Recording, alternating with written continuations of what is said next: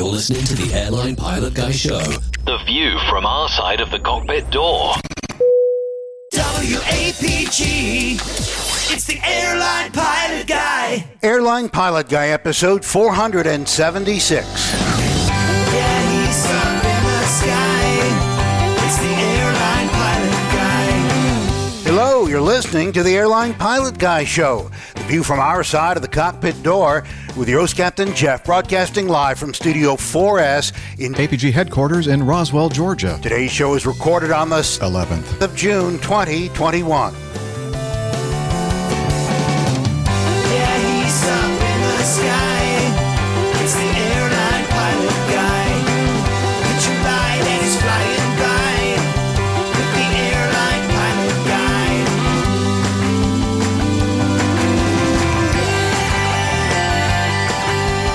In today's episode, Canadian safety inspectors explain why a WestJet 737 ran off a runway in Halifax last year.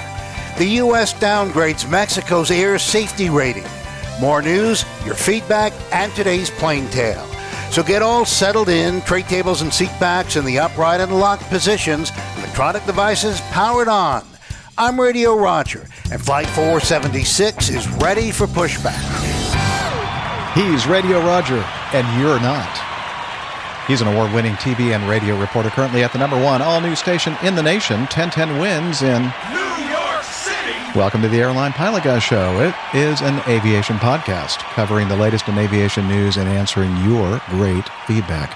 I'm Captain Jeff, a pilot at a major legacy airline based in Atlanta, Georgia, and joining me today from her lakeside studio in... She is a doctor, a skydiver, marathon runner, strength training junkie, IPA connoisseur, and commercial multi-engine instrument-rated backstabbing jumper dumper, Dr. Steph. You are muted. Oh, shoot. I know. I clicked it. I'm having this mouse. I think it needs batteries. It's the second time I've done that. So stand by for more technical malfunctions from me on the show today. It's going to be one of those days. Yeah. But it's good to be here. I'm excited for the show. It's going to be good. Excellent. And also joining us today from his studio in Hartford, Hereford, and Hampshire. Professional photographer, a former RAF fighter pilot, retired Airbus A330 340 captain for Virgin Atlantic Airlines, and beer drinker, Captain Nick. Where's the retard? I was waiting. I just couldn't stretch it out anymore. I know. It's brilliant. Straight off the bowling green and into the podcast. What a life I lead. Fantastic. Looking forward to tonight. It should be great. Let's do some news. What do you think? Let's do it. No, I don't want to do news. So you're not supposed to talk right here.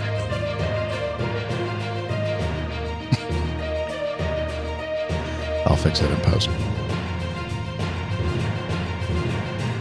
Stand by for news. Which means I will not fix it in post. Okay. We know that. Zero chance. Yeah. Well, it's just more fun for people to hear what really happens Warts when we and do this show. Yeah. Warts and all, Liz says. Okay. Here we go. Let's start with this one. A Frontier A320 at Washington, DCA, Washington National, on the 4th of June, 2021. Runway excursion on landing. This is from the Aviation Herald.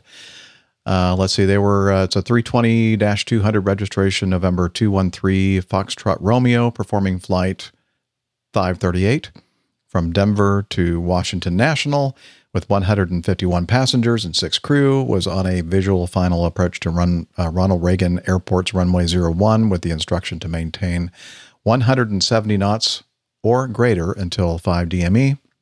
Which is a pretty common thing, actually.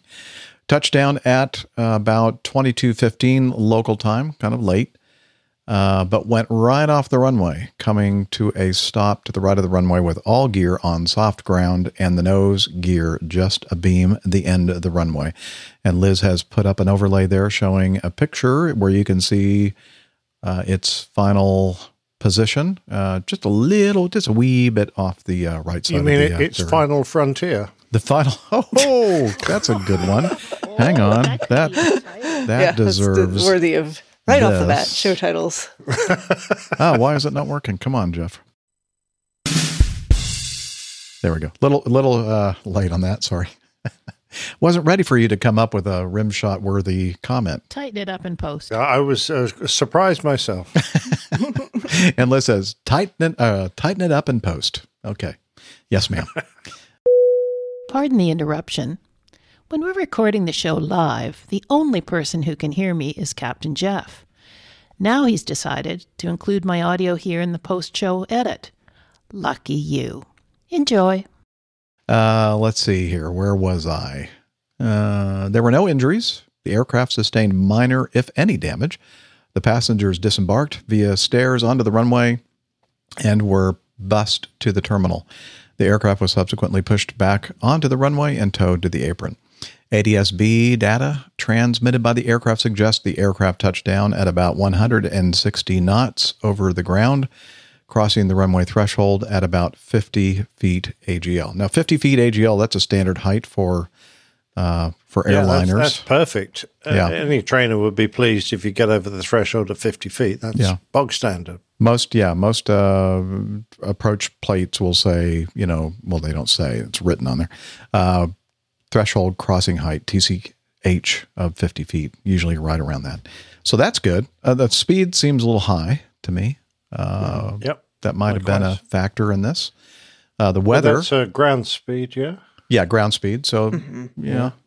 But, close to the right. Short runways there? Close to the ground. Do they have short runways? Liz is asking if there are short runways. Well, not really. I mean, it's a little over 7,000 What's the wind feet.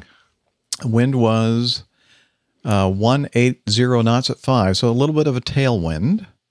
They were landing to the north. You could assume they're about 155 knots airspeed. Okay. Ish. Yeah, right. And I can't remember what an A320 lands at. I would have thought it would be reasonably low. 135, I would think 145. something less than 155. Yeah, I'm guessing. What'd you say, Liz? I never flew one. We need Captain Al for. Oh yeah, we do need Captain Al. Hang on, somebody get Captain Al on the horn. On the blower. Is he still over at PTUK? Yeah, somebody contact Captain Al. We need him on call. And and tell him to we'll send him a link to get him on the show. Anyway, and actually that would be a good idea, but oh well, didn't think of it until now. Ludger Humpbert. Yes. Is he a 320 guy? Seldom faster than 140 knots. I'm not sure if he flies 320 or not. I for some reason I thought he was a 380 pilot, but I don't know what do you fly? That's Stefan. Oh, that's Stefan. Well, I know, but there's room for more A380 drivers in our audience, Liz, than just one. No, we're capped at 1 on the quota. Oh, that's the quota. It's such a big airplane. They take up too much space. Yeah. 7,169 feet, showing the 10-9 airport diagram. He is a 320 pilot. He is. He does fly the A320. There he goes. Or else he's getting married. I'm not sure there. That's a good one. Liz said either he's a 320 pilot or he's getting married. He said, I do. Oh my gosh. Liz, you cracked me up. All right, 7,100. So we're 15 knot fast on a 7,000 foot runway. Mm-hmm. Yeah, a little over 7,000. Doesn't seem excessive to me. No. I mean, you can normally get rid of that without too much problem. Did they forget to put the brakes on? Doesn't say in this Aviation Herald article that they forgot to put Or did the brakes they just float dreadfully? Because when you're a bit fast, you tweak the nose up a little bit, you can get in ground effect and lose a lot of distance just floating, trying to get the wheels on. Right. What they were doing, maybe, was something we call the Mount Vernon visual approach. I'm not sure if they do that at night or not. I looked at the approach plate and I did not see any restrictions there are weather restrictions for the Mount Vernon visual approach to runway 1, but I don't see any nighttime restrictions. Here, let me make it. Now we need Captain Craig. That's his home airport. That's right. Where's Captain Craig? This is where he flies out of. Anyway, so there's the Mount Vernon visual approach. But either way, whether this was the visual approach or the or just flying the ILS, which is also kind of superimposed on this. And basically, honestly, the Mount Vernon Visual number 1 or runway 1 approach is essentially a straight in approach. You see there's a little zigzag at Baden at 5.9 DME, and then you kind of go back on. And is that a place in Germany, Baden-Baden? Baden-Baden, I think you're right about that. I don't know what I'm saying, actually. But a lot of people on the social meds said, questioned, well, was this the River Visual 1.9, which is a completely different type of visual approach, much more demanding than this approach. Have you seen that for my whole boxes? I did see that. It's by above or below the bridge. Above or below the bridge. Yeah. No, it doesn't. Yeah. No, it doesn't. That's, it doesn't specify. John Chester knows. That's pilot preference, I suppose. It is flown at night as well. It. Thank you, John. Usually, see, I fly trips that don't normally fly at night, so I wasn't sure about that. Yeah, I don't see any restriction for flying at night. Nice weather, it seems, though. It's 10 statute miles. Yeah. Few at 7.5. It looks, clear and plenty. Yeah. So I don't know. I think it just might have been a mishandled touchdown. Just kind of a big shrug. A little bit hot. Normally, you wouldn't want to land with a tailwind, but as you mentioned, Nick, it's not much of one. No. The 7,000 foot should be adequate for a A340-600. That's really not a problem. So why they dribbled off the end, I don't know. Perhaps they had a braking problem. Perhaps. Mm-hmm. I mean, have they mentioned any mechanical issues? I don't think so. No, there was nothing in the article. And I looked to see if there was any kind of an update to this incident, and I didn't see anything. I reckon that'll just require a few extra trips in the sim. Yeah. Before you go flying again, old chap. Right. Really, honestly, it was mostly a major inconvenience for the passengers and the people that work at the airport. But, yes. Wait a minute. I was supposed to play some audio. Here, let's listen to the audio. There was another inconvenience. There was a flight inconvenienced here. Hang on. Let's play. Tower Frontier 538 inbound 1. Frontier Flight 538, watch Tower runway 1, clear to land. Runway 1, clear to land, Frontier 538. Frontier Flight 538, you got the end. Turn left at the end, Frontier. Frontier Flight and JetBlue 2080, go around, climb, maintain 3000, turn left, heading 270. Go around and heading 270, JetBlue 2080. Yeah, they just went off into the runway. We're not going anywhere for a while. Tower Frontier 538. Frontier Flight 538, roger, sir. I see we're going to get off out there right now. You guys require any assistance? I think we're just okay. We probably just need to be towed back. The altitude for JetBlue 2080. Altitude for JetBlue 2080. JetBlue 280, go around, turn left, heading 270, climb, maintain 3000. 3000, JetBlue 2080. And Frontier Flight at 538, can you guys maneuver there? Probably not without hitting lights. Probably Frontier 538. All right, Frontier Flight 538, we're going to get off out there. Ground Brickyard 4997, spot 9, ready for taxi. All right, on my departure, standby 1. Standby 1, I'll call you guys back. And Frontier from American 2752, we're at the Holster 19. I concur with you. Your nose looks like it's just on the runway, so certainly wouldn't maneuver. Frontier Flight 538, don't move, sir. We're going to have ops go out there. Ground Brickyard 4867 at 44, Charlie for push. No pushes, guys. Standby. Washington Ground Fire Command. Fire Command, call tower. Yes, sir. Washington Ground Fire Command. The crash equipment's responding to the north end of runway 19. We're going to take the vehicle lane until we get to the end and looking for a look and go to the into the site. You can proceed on the runway as well. Yes, sir. Okay, very good. The airfield's ours, just confirming. And for 4859, we got 33 numbers, if that would help. Breakout 4859 right now, we're going to access the aircraft. We'll get everybody going here momentarily. Give us about a couple minutes. We're stopped on departures due to the third situation.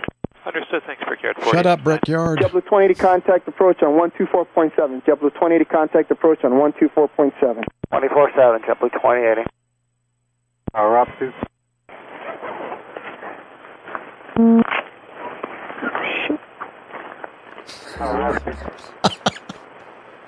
Oops.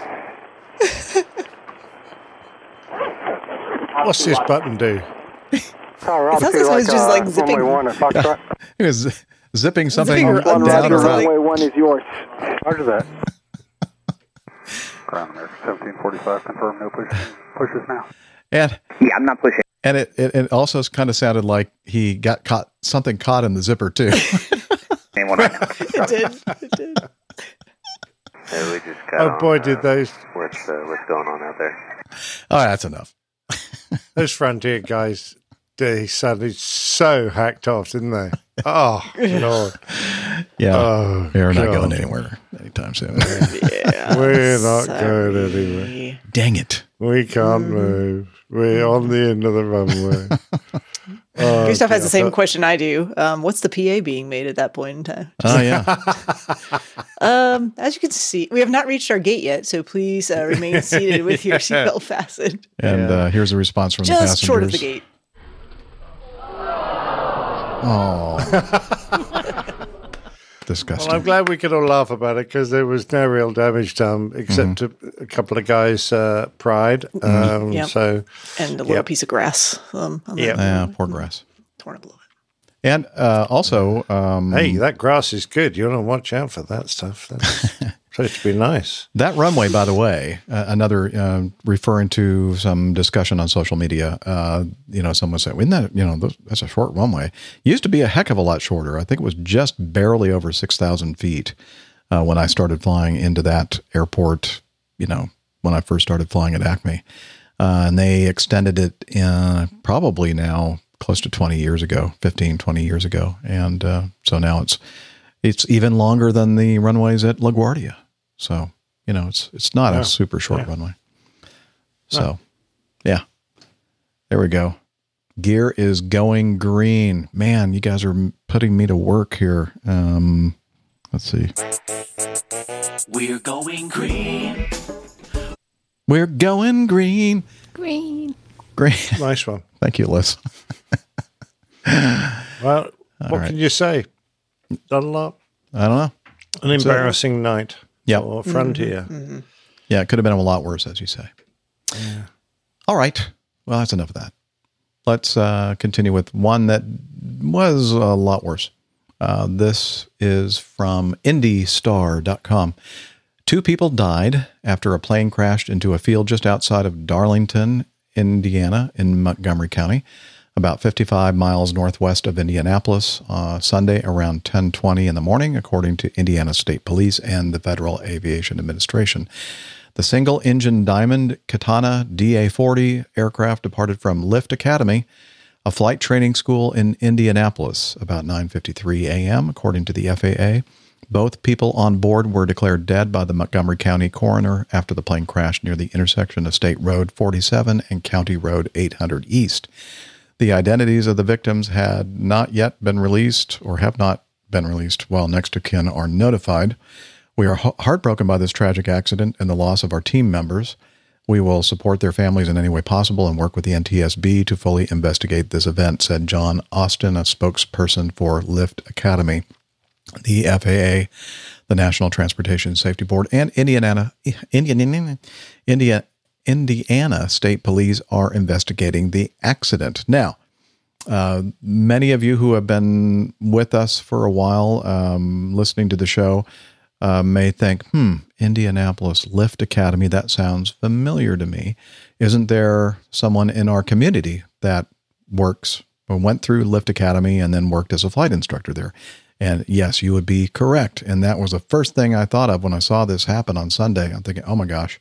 Now, it did say it was a new instructor, and I'm thinking, well, Steve Nicholson, a.k.a.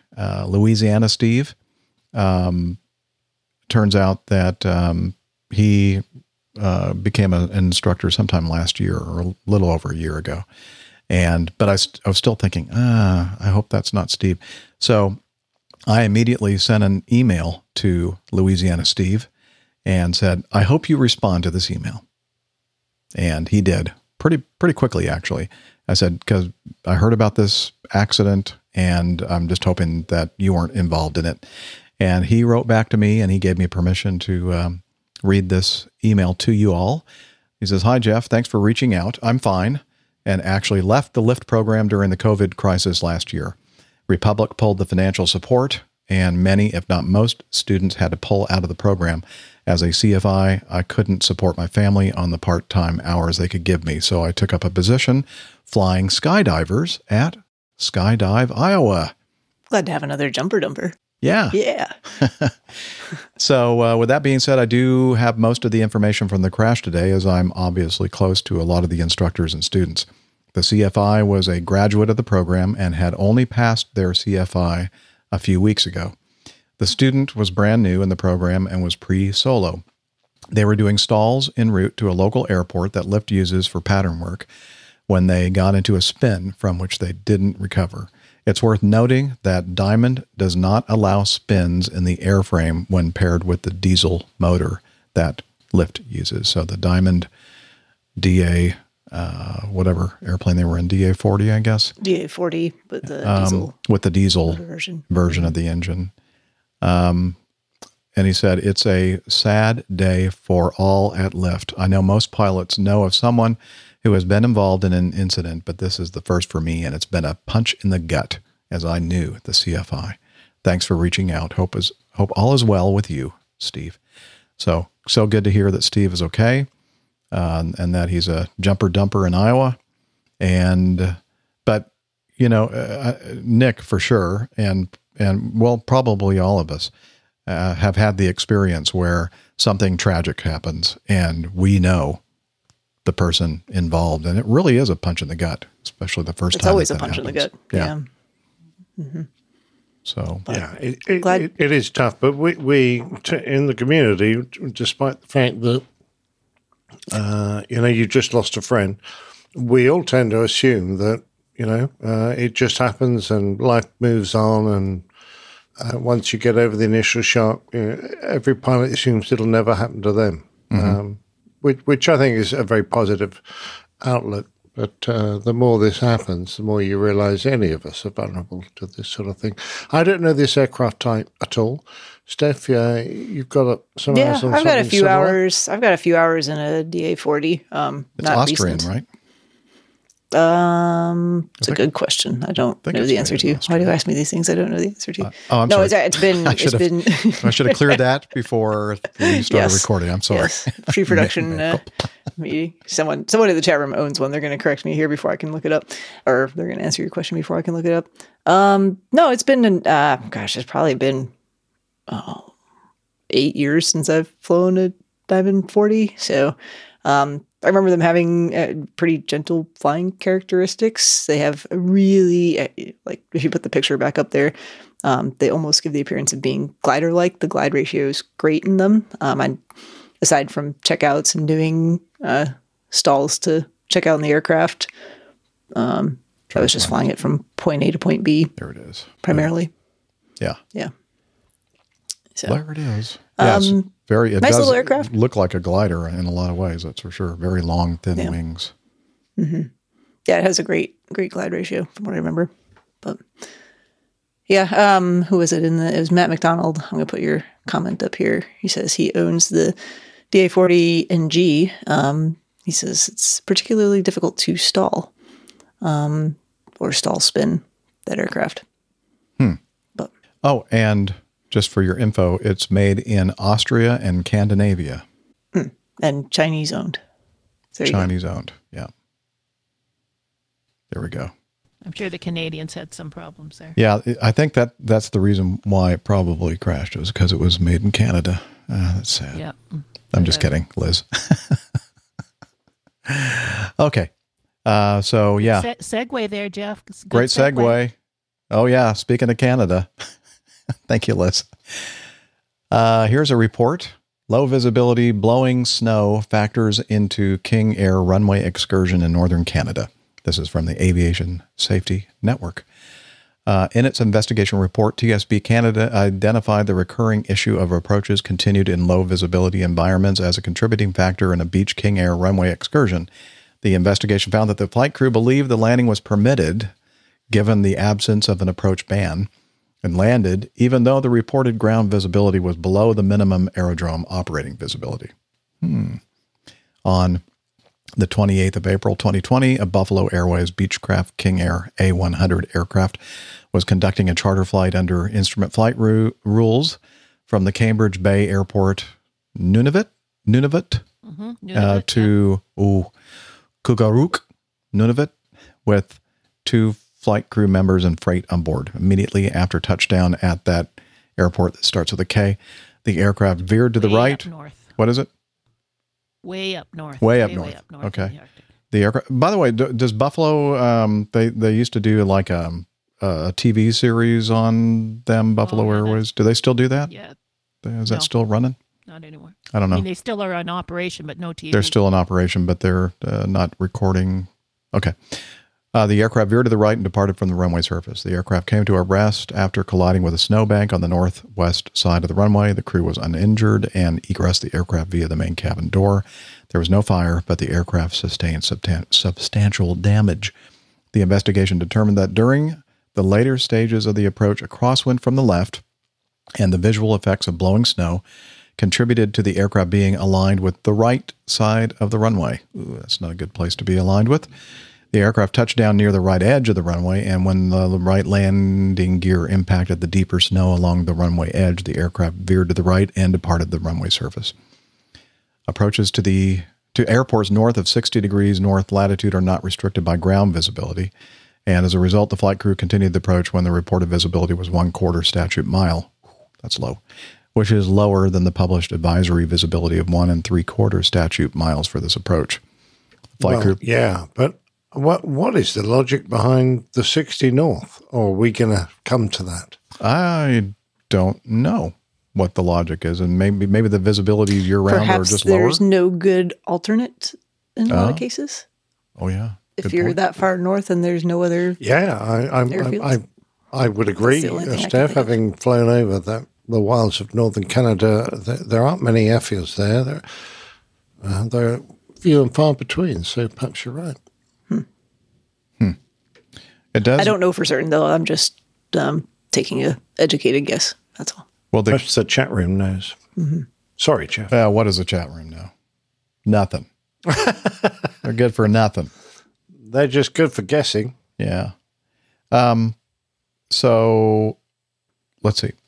Oh, Steph, you said looks like the final season was in 2014. Okay. That was Ice Pilots. Yep. Ice Pilots. That's right. And Ice Road was Truckers. That's another one. Ice Road Truckers. Yeah. Lots of ice. It's on the Weather Channel. Yeah, it's weather stuff. Anyway, the Canadian TSB says that rules that govern instrument approaches in Canada are too complex, confusing, and ineffective at preventing pilots from conducting approaches that are not allowed or banned because they are below the minimum weather limits. In 2020, the TSB issued recommendations calling on Transport Canada to review and simplify operating minima for approaches and landings at Canadian aerodromes and to introduce a mechanism to stop approaches and landings that are actually banned. Anyway, so a lot was learned from this, and hopefully they kind of straightened out some of those rules and made them more easily understandable so that people wouldn't attempt to land in these kind of conditions again in the future, I guess. Yeah, it is a little confusing, though. I mean, you're allowed to do the approach, even though it's not, the approach itself is not restricted by ground visibility, but the landing still is governed by. Right. So I guess it just makes it easier for you to get down there and take a look and see. Well, I'm trying to. I don't really have a lot of experience of conditions like this in that part of the world, but an approach ban means you can't make an approach. If there's no approach ban in there and the visibility is low, we were allowed to go down to minimums and take a look. If you got sight of the runway, fine and beaut, you can go and land. If you didn't, you went around. If there was an approach ban in force, you couldn't even do that. You had to throw it away at 1,000 feet. But to me, it seems like the visibility was so far below what would have been acceptable for this approach. I'm just a little bit amazed that they attempted it. Yeah, a half statute mile is not a lot of visibility to begin with. No, not at all. And of course, we're aware, the visual distractions of blowing snow, they would have been really well aware, but perhaps they felt they could cope with it. But having landed in a couple of blizzards, I'm not kidding. It's like driving a car.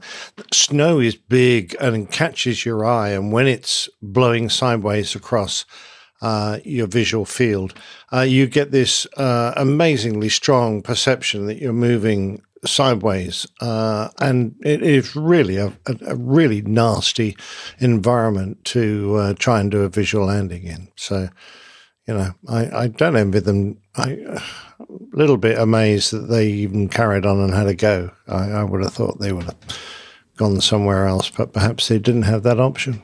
Right. Yeah, we don't know. I mean, I hadn't looked at the actual full report to see, what other factors were being considered as far as, they had to land because there was nowhere else to go, or they didn't have the fuel to go anywhere else. I don't know. Yeah. But Miami Hick. Blowing snow is just horrible. Miami Hick is here. He says, hey. I get the ice cold shoulder from my flight attendants. Well, you're not the only one. You're not the only one. Glad you're here, Brent. You should come and work for a nice airline. Shut up. Well, so this crew landed on the right side of the runway with not great results. The next one, this one took off from the left side of the runway. This is from Aviation Safety Network.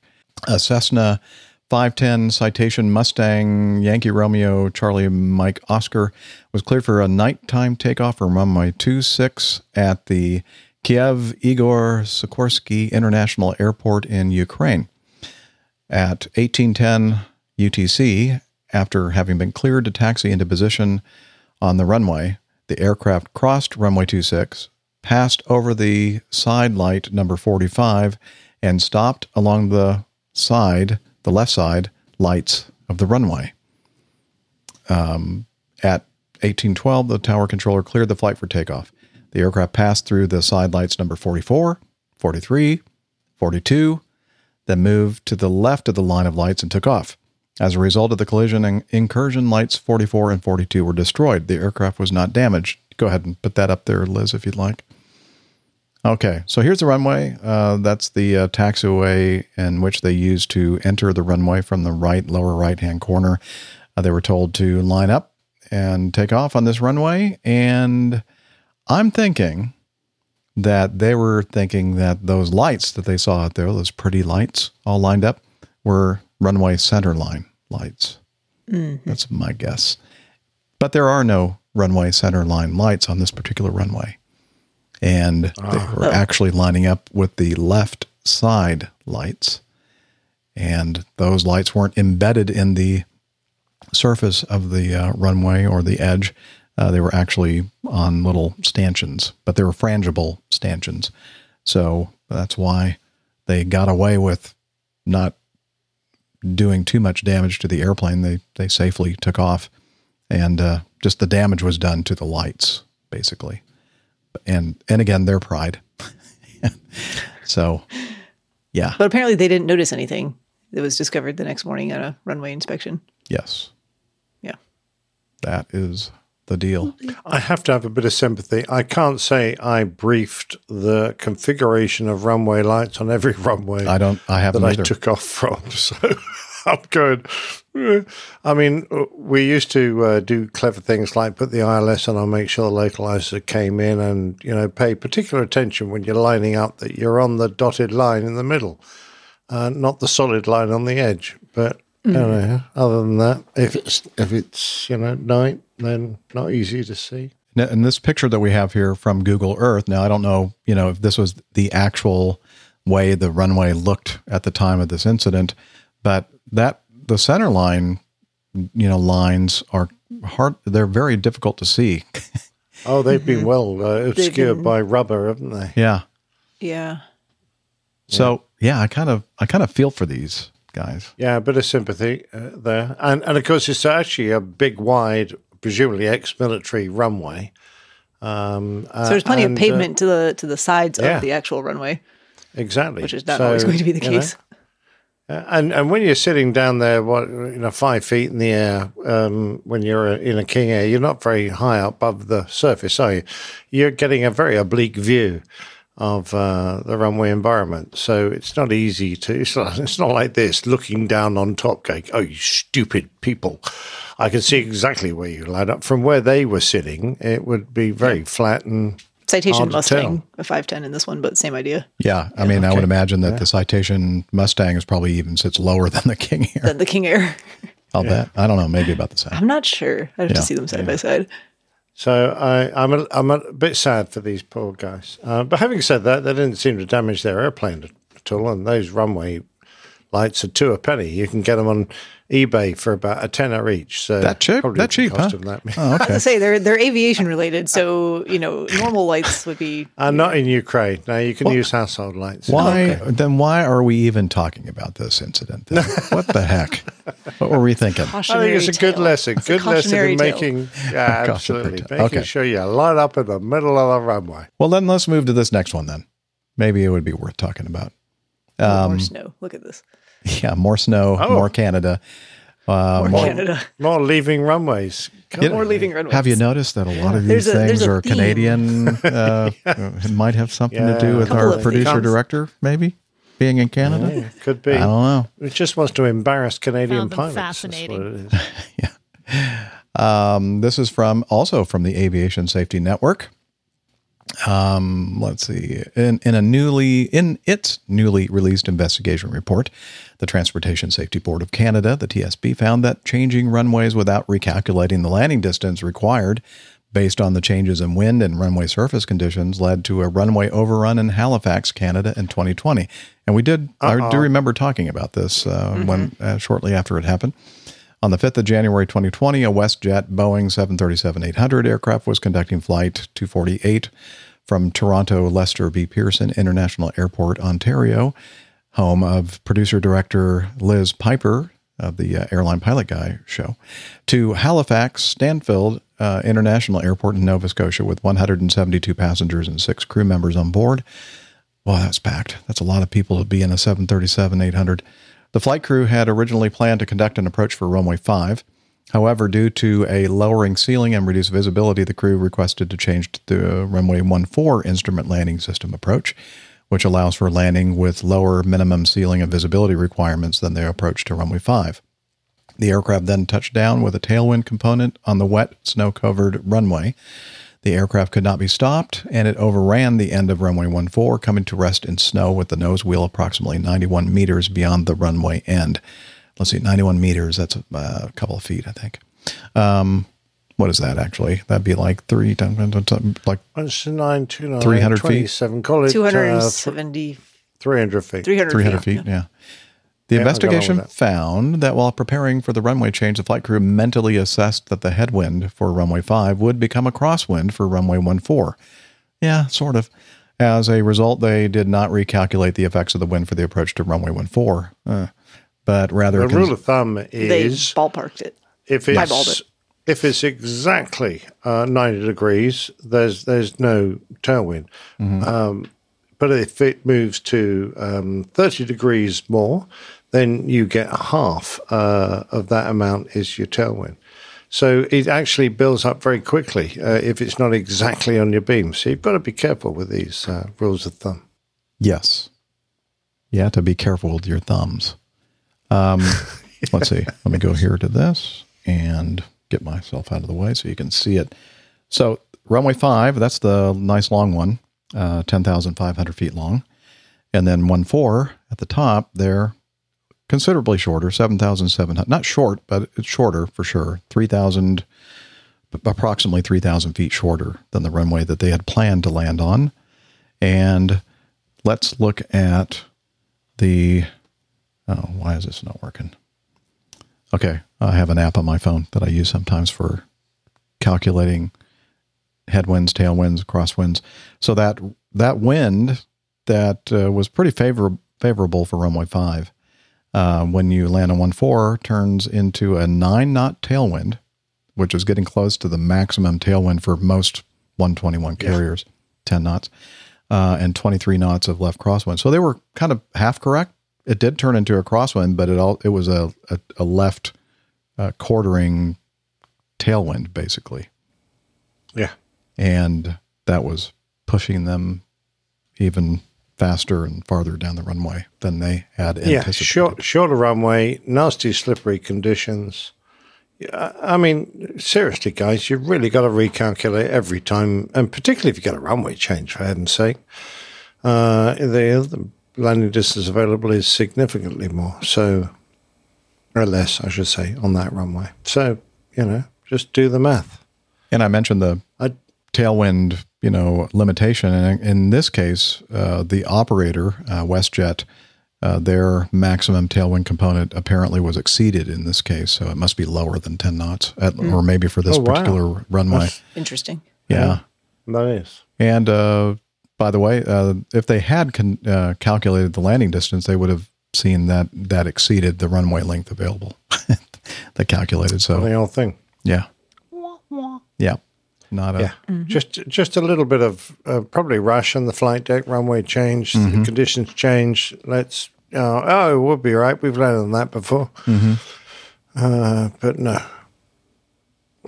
Yep. Oh well. Again, no real excuse on this one. I'm sorry. No. Right.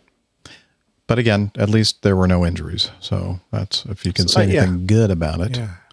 It's just dreadful for your career when you make a screw up like that.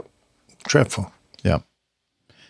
Let's see. Following the occurrence, WestJet highlighted to its pilot group the importance of using the actual runway intended for landing when making pre-landing performance calculations. The company also revised its emergency response checklist to include the requirement to pull the cockpit voice recorder and flight data recorder circuit breakers after an incident. I guess they must have lost all that, and is now monitoring for landings that exceed the maximum tailwind component in its flight data monitoring program. The snitch program, what we call FOQA. FOQA? Flight Operations Quality Assurance. I just like to say FOQA. FOQA. It just sounds a fun so word. Nice. But it's and not. Snitchy. It's snitchy. It's very snitchy. All right. Moving on to F. News. These overlays. Hang on with the. You can do the United overlay if you like. Yeah. United Airlines will buy 15 ultra-fast airplanes from startup Boom Supersonic. I still think that Boom is a bad name for aircraft manufacturer. But yeah, it's just me. The carrier is buying United is planning to turn the friendly skies into the ultra-fast skies with the addition of supersonic jets. The carrier announced Thursday it's buying 15 planes from Boom Supersonic with the option to purchase 35 more at some point. Boom's first commercial supersonic jet, the Overture, has not been built or certified yet. It is targeting the start of passenger service in 2029 with a plane that could fly at Mach 1.7 and cut some flight times in half. That means a flight from New York to London that typically lasts 7 hours would only take 3.5 hours. Oh, thank you for doing that math for us, whoever wrote this article. We couldn't figure out how to make half of 7 hours. Boom's vision. When is it ever 7 hours? Half that time's on the ground. That's true. In one of those places. Good point. Boom's vision for the future of commercial aviation, combined with the industry's most robust network in the world, will give business and leisure travelers access to a stellar flight experience. That's from United CEO Scott Kirby in the press release. So let's see. Since it was founded in 2014, Denver-based Boom Supersonic has raised $270 million in capital and has grown to 150 employees. For founder and CEO Blake Scholl, landing a firm order with a legacy airline validates his vision of bringing back supersonic flights. Anyway, so this generated some social media buzz and some memes from pilots. And go ahead and throw that one up there, Liz. This is a United crew realizing most of their international layovers will become turns after the airline orders 50 supersonic jets. So a turn is a term that some of us use for an out and back, like no layover in Paris, no layover in London, because you're going to go. Sorry, got to come home same day. I saw another one that said the mainline United pilots finally realized that this was probably going to be flown by regional pilots. So there we go. Stephen Ivey is on the ball there. Acme Jr. is flying these. We're going to fly Chicago, O'Hare, London, Norwich. Wow. How does he have this inside information already? That's pretty amazing. I'm very impressed. Yeah. It's the PTUK. News travels fast. News does travel fast. Oh, I don't know. One from Miami Hick again. Oh, Miami Hick says California Airlines is buying one. It will be a kaboom. Kaboom. CABOOM. Wow, that's a good one. Here, let me get back here to this and hit. Thank you, Miami Hick.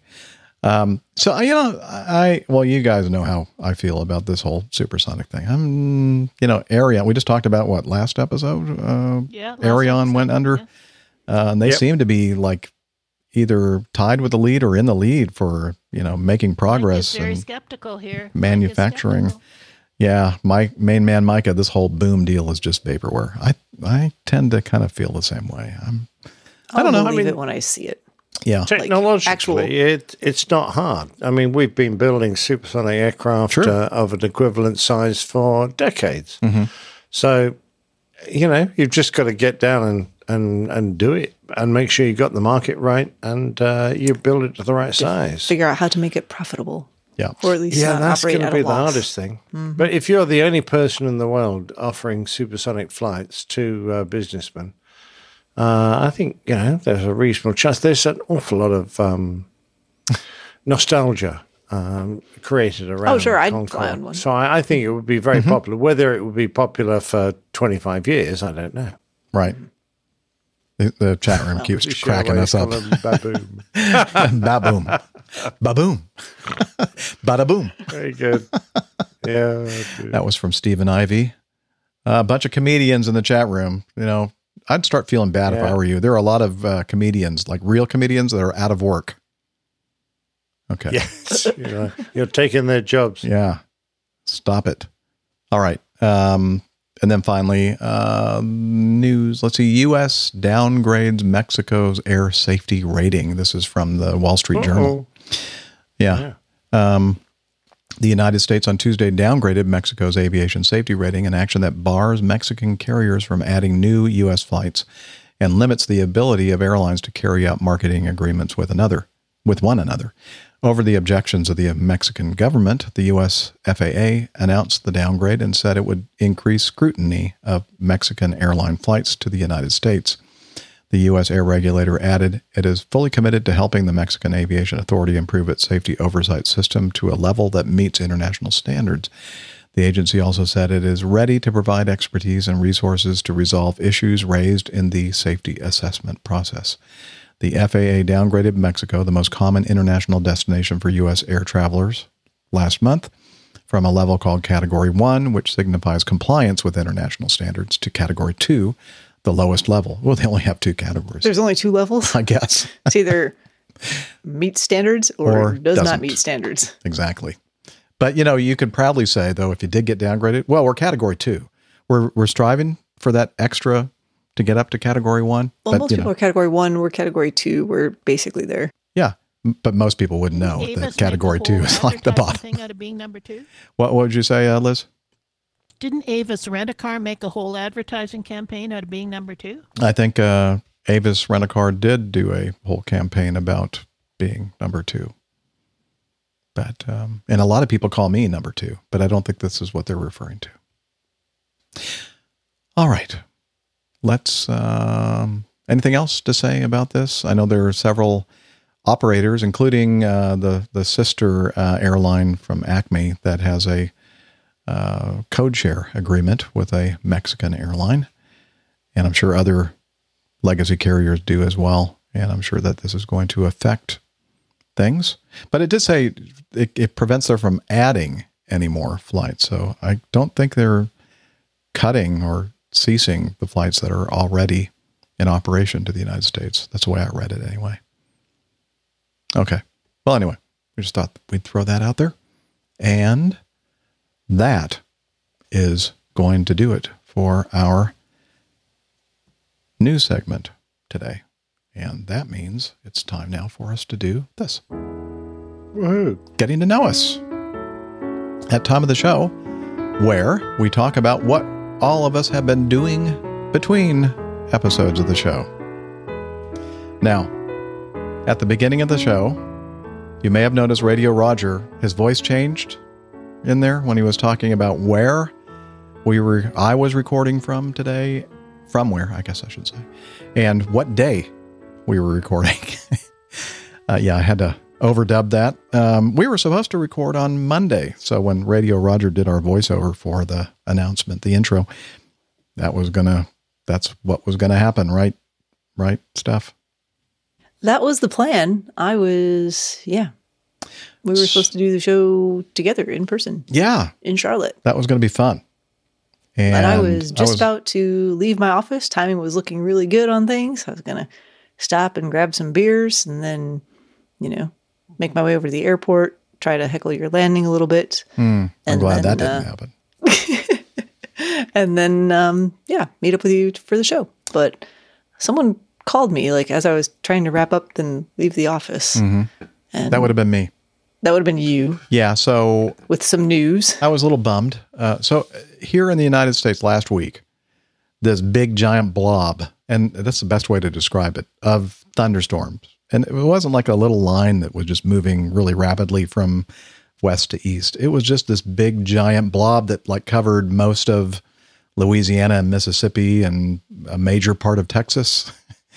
And it didn't move very fast. It was just kind of like one of these air mass thunderstorm systems that just stayed in place and caused a lot of flooding problems and everything else, and especially in Mississippi and Alabama.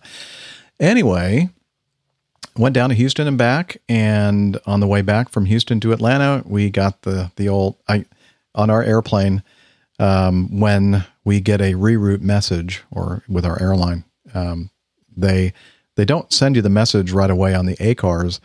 You just hear it. They just send it somehow directly to the printer. And every time I hear, without any chime or anything else, I hear that printer starting to make a lot of noise over on the first officer side. I'm thinking, uh-oh, it's not a good sign. That usually means reroute. And so then after the printer's been printing for a little bit, look on the screen and there's a message, reroute for pilot position A and B. And it said, instead of you going to Charlotte, a nice short flight to Charlotte, you're going to go back to Texas, but not Houston, where there really isn't any weather. We're going to send you to Dallas, which is, yeah, there was a lot of weather that was just about to make its way through Dallas, Texas, but it was blocking any access to Dallas coming in from the east. And I should have gotten my flight plot from my routing from that flight. But we went down basically, normally from Atlanta to Dallas, we go pretty much due west, not quite, but, we go over Meridian, Mississippi and Jackson, Mississippi and Alexandria, Louisiana, and then into Texas over Tyler, Texas. And then you basically approach Dallas from the southeast a little bit, not far. Do you want me to send it to you, Jeff? I've got it here. Well, I probably have it, Liz, somewhere. Let me see, because I know I sent it to you. So I can always cut this out of the show while I try to find this so everybody can see it. I'm just sending it now. Okay. She's sending it to me. The APG crew. Okay. APG crew. Waiting for it to come in. It's coming. Sorry. Okay. Turn your phone on, Liz. Here it comes. There it is. I'm just kidding. She had her phone on. Okay. I'm going to open with preview, and then I'm going to share this so we can all see this together. It's fun. Here we go. Sure. Okay. Here we go. So you basically went over Houston anyway. Yeah, where we had just gone back and forth between Atlanta and Houston. And, that was a good part of it because I knew that relatively the flight path was going to be clear of major weather systems. But you see, we went out actually off the coast of Louisiana out into the Gulf of Mexico, like 50 miles, and then back onshore over Houston and over Austin. And initially our flight plan had us going all the way out to San Angelo, which is like way out west, and then come back around. And we said, could we like not do that? And can we just, after we get clear of the weather, can we just go north and head back up? And every time we tried to get a little shortcut, the response from the Air Route Traffic Control Center controller was, well, no, we can't give you any shortcuts because it'll disrupt the flow of traffic. So because so much traffic was taking that standard, or not standard, but that same routing, they couldn't let anybody do shortcuts apparently. And everything was really messed up in Dallas, as you can imagine. So we finally... Good news is, I was going to say, the good news is none of your passengers had their window shades open. So when you were over the Gulf of Mexico, no one was confused. Well, the good thing was there was a lot of clouds that was obscuring. We were the only ones that knew. And by the looks of it took you so long, the weather cleared. Well, the weather did clear. Actually, it was a pretty nice day when we finally got to Dallas. And then we landed, and a very long, protracted approach and arrival procedure, which is... it was painful.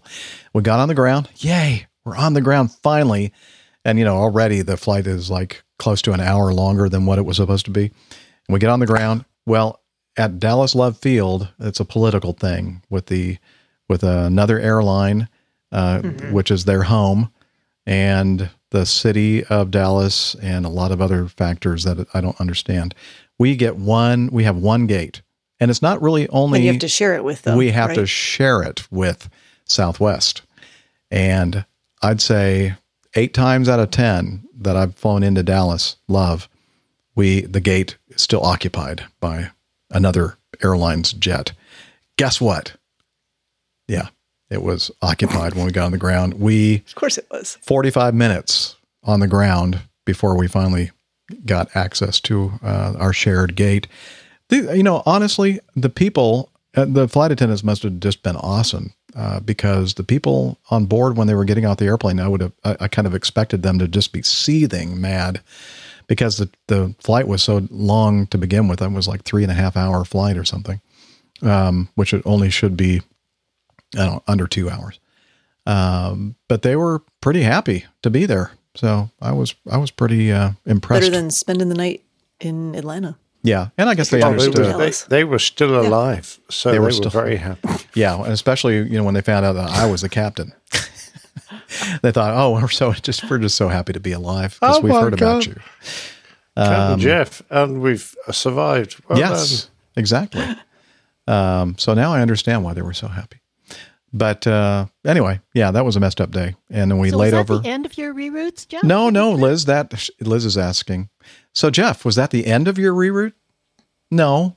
The next day, I'm thinking, okay, well, that's no problem. Instead of being in Charlotte tonight, I'll be in Dallas, and then tomorrow I'll pick up the rest of the trip. So we were flying, bebopping, happy. We're heading to Atlanta, and we're going to end up in Houston that night. And again, weather down in Houston was not bad. And we got another reroute message. So now this is what you're going to do. After you get to Atlanta, and we were just going to deadhead to Houston because, we were getting back into Atlanta too late for our original flight from Atlanta to Houston. So I'm thinking this is going to be an easy day. I just fly one flight to Atlanta, get off, and then let somebody else fly me to Houston, get off the airplane, just to be clear. And they said, nope, you're going to fly this airplane to Tulsa, and then you're going to... Oh, that's it. No, okay, that was it. You stayed in Tulsa. Yeah, stayed in Tulsa. That's right. So that was our second reroute. And so instead of being in Houston, we were in Tulsa. Okay, no big deal. I didn't have any plans with anybody to do a podcast in Houston. So I was not in Houston on... No, you weren't? Tuesday. You mean you hadn't driven down there specially, Steph? A little disappointed. No. With the beer you bought? I never bought the beer. Half expecting you to do... Oh, Jeff. Look at Larry. What an admission. Yeah. Hey, Larry. Yeah, I was in Tulsa, but trust me, by the time I got in, I was just so beat. Yeah, he's going to be upset with me now. I didn't call him. Sorry, Larry. Tisk. Yeah. Next time. Yeah, next time. I'm sure I'll be in Tulsa again. In fact, next month I think I bid a trip that has a Tulsa layover. Because you could have just missed that bit out of your story. Yeah, I could have, but I want to be transparent with everybody. Okay, so 2 reroutes. That's not bad. Yeah, so Liz is saying, 2 reroutes. That's not bad. It's a 4-day trip. It's not bad. So the next day, guess what? Ding, ding, ding. Yep, you're right. Got rerouted again. We went from Tulsa to Atlanta, and then where did we go? Huntsville. Thank you. Liz knows more than I do. Then we went to Huntsville, Alabama, and then we did a double deadhead from Huntsville, Alabama to Augusta, Georgia, which is where I was supposed to be on the third night. The first time on the trip that we actually laid over in the city that we were supposed to. So I also did not drive to Augusta. I know. I noted that. I'm a bit disappointed you weren't chasing around the country. Well, I mean, Augusta's a lot closer. For me to get to. It's a lot closer than Houston, to be fair. But she has a life and things to do. So, you can hardly blame her. So by this point, I'm going like, okay, what's going to happen next? What's going to be our 4th? So 3 reroutes on my trip. And man, I was communicating with Liz and everybody in our crew here saying, trips like this make me really start to think about, considering an early retirement because this is not fun. I can recommend it. Yeah. You don't seem to be any less busy though than you were. No, but he's doing the things he wants to be doing. Yeah. It's all voluntary. Yeah, that's true. He makes his own misery. No one else is making it for him. True. Yes. Anyway. Absolutely. So yeah, it was quite a trip. So instead of going Charlotte, Houston, Augusta, we did Dallas, Tulsa, Augusta. Sorry, Larry. I promise I'll make it up to you. By the way, Larry, I have a question for you. I think he works on electronic things at the Tulsa airport, amongst other things. He's a contractor, electrical contractor. And there is a sign above all the gates there. And there's one of these fancy lighted electronic signs. Now, I don't know if you have anything to do with this. I doubt it, because the one over A6 or A4, A6, I think, is not working correctly. And I've noticed this for a while now. It has get on it, will you? It has a date. Very specific. The date on it says, like when we came in, it said Friday. It wasn't Friday. And a certain time, wasn't even close. And the year was 2035, I think. Or 2036. Oh, it's in the future. Yeah, way in the future. Back to the Future. Back to the Future, yeah. Ooh. So, Larry, do you know anything about that sign? This is a sign facing the aircraft. Yeah, it's a sign facing the aircraft. So when we're coming in, it's nice they have signs that are greeting you to wherever you are. But it's just always, I looked at that and went, wait a minute, something wrong. Have I been in a coma for the last Larry is 13 responding. years? Oh, Larry says he's a consultant. Thank you. Those are the gate flight information display systems. I will tell the appropriate person. I'm sure they already know, Larry. I was just kidding. I knew you had nothing to do with that. If you did, then they wouldn't be all messed up. But, okay. Anywho, what's this? Matt McDonald. I'm your age, Jeff. Kicked work to the curb last summer. Busy as hell, but doing what I want to do and when. Thank you, Matt. Yeah, I'm supposed to have 2.5 years to go, but I'm thinking, I don't know if I'm going to make it 2.5 years. Miami Hick is on it today. He's saying that the signs were wrong. It's going to be a funny old show if Steph and Rick are the only ones current on an airplane. I know. That will be weird. Brent. I definitely would need Rick to be here for all the shows because I don't have the same level of technical knowledge. Yeah, you do. At least not about jets. We just make it up like we do. Yeah, that's fine. Brent, Miami Hick, he said that sign is for the supersonic jets. The ones that arrive in the future. Yes. They're way ahead of everybody else. Anyway, sorry it took so long for me to talk about that trip from hell. Oh, you had an eventful week. I'm not surprised. Well, see, what was really the problem is that we had planned, I lug all my stuff, all my gear to do the show. And it's a little extra gear because I knew I was going to be doing it with Steph. So I have my studio gear bag, which is very heavy. Oh, I have a big book that I was going to give her. and a nice tray, which doesn't really take up much room and was pretty light. So I really can't complain about that. But I had to Was it full of ice? lug that stuff with me for the whole 4 days. And I still have it. Who are we going to blame? I'm going to blame Acme. Steph. To be fair, I lugged extra like podcast equipment with me to work on Monday too. Oh, you and did? That was difficult. Okay. Well, you know what? I had my laptop and I wasn't sure what you had. I wasn't sure So you were just going to bring brought the anything stuff. either. So I went ahead and had enough stuff for you as well. Oh, but okay. Fair enough. anyway. No, I have so- a new laptop that I was going to show off. Oh, a new laptop. What? Yes. Oh. Well, it's a work laptop, but it is fancy. Oh, I was also disappointed. Speaking of, has nothing to do with flying. Oh, yeah. Apple. Bummer. I was expecting them to announce my new laptop availability, but they didn't say squat about hardware at all at the WWDC Worldwide. Piling on this week. Yeah. Developers Conference? Developers Conference. Another reason for this week to be just blech. But there was something nice happened this week, Jeff. Well, something nice did happen this week. I'll get to that in just a moment. I was going to just complain a little bit more. Because is it a long enough complaint for me to take a quick physiologic break while you do? Oh. But you can go ahead and take what's a more your physiological break. next? Go ahead. The problem was that, we had planned to record the show on Monday, and then I thought, okay, well, maybe we could do it on, did we decide Tuesday was a possibility, Liz? No, Wednesday. Wednesday. No, We thought Wednesday for try sure. Augusta again. When I get into Augusta really early in the day, which that didn't happen. I didn't get in until, 5 or 6 o'clock. So yeah, here we are on Friday, but at least Third time lucky. Yeah. Third time's a charm.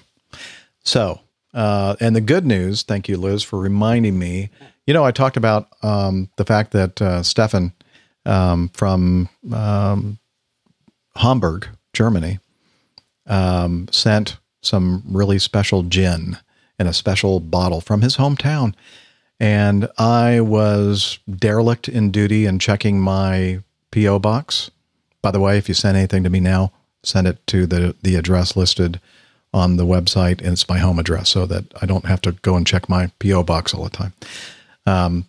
And because I keep, like, this kind of thing happens. This is not the first time that it's happened where they've sent something back because I didn't check my P.O. box often enough. But we didn't think they would send it back. No, so we were thinking that they were not. In the thing they said, if you don't get it by this date, and that was like 2 weeks before I was actually reading it, then we're going to send it back. And I'm going, yeah, right. You're going to send it back to Germany. You're going to take it back in the back and drink it. I know what you're going to do. Well, we got a nice email from Stefan, and he said that, guess what? They actually sent the gin back to him in Hamburg, Germany. And he's sending it back to me again. And I told him he didn't have to do that. And in fact, I even offered to pay. Best travel gin in the world. Yes, the best travel gin in the world. It's racking up more frequent flyer miles than I am. Yeah, it is. So it's on its way back to me for the second trip across the Atlantic. So I can't wait to get it. So thank you so much, Stefan. And I really am sorry that I didn't. And I think you owe those postal workers an apology. I do. You're right. I apologize. If you're listening, I don't think they're listening to the show, but if you are, I apologize. Well, Dave is. Well, Dave Dave, the mailman is. But Dave's not. Well, yeah. Okay. I could see how he might get upset with the idea that postal workers would do something dishonest like that. Sorry, Dave. Yep. My bad. Or anybody out there who is a postal worker, please accept my apologies. What did you say, Steph? I think you've. Oh, I said I would. You would what? Have drank the gin. Like if it got delivered to my house by mistake, I'm like, that's a happy accident. I thought it was for me. I drank it. I did not read the label for who the address label. I drank it really fast. Really fast. Yep. It was very nice. It was good. Oh, so I can't wait to get it and drink it and tell everybody about how good it is. So thank you, Stefan, for that. Okay, that's enough. I know I took a considerable amount of the getting to know us time. It was therapy for you, Jeff. We understand. It was therapy for me. Thank you, Liz. Appreciate it. Okay. If not enough, there's the, I got a big bottle of. couch Oh yeah, the over couch. right? And then I have a big blue bottle back behind me over here, and Nick knows what that is from that place that we toured, not far from where Nick lives. Bombay Sapphire. Yeah, Sapphire. Anywho, that's enough. How come it isn't Mumbai Sapphire? I don't know, because they're using the old name. Nothing. They're like they might be giant song about stuff like that. Old New York was once New Amsterdam, and Istanbul was Constantinople, and can you sing that for Bombay us? is no. Okay. Mumbai. I think that's in there. Oh wait, just kidding. It'll be on her new record. It will be on her. No. Liz says that will be one of the cuts on her new record. Yeah, which she'll I be can't. releasing. I can't sing it live. Oh, we're doing a double LP, by the way. Exactly.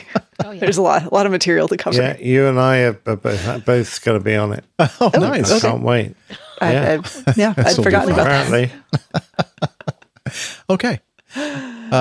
Well, speaking of the record deal and the recording studios and all that kind of stuff, have you been busy with that, or what? What's been? It was on hold the past 2 weeks or so. So let's see. I think we did the show last Tuesday. I left a little bit early because I had dinner guests or something that night. I think that's why I have a fuzzy memory of what happened on that's right. that show. Yeah. Yes. Something along those lines. Anyway, we already mentioned a little bit about some of the weather that has been in this part of the country over the past, not just week, I'd say 2 weeks. It's definitely warm and humid and thunderstorm season in the south of the United States.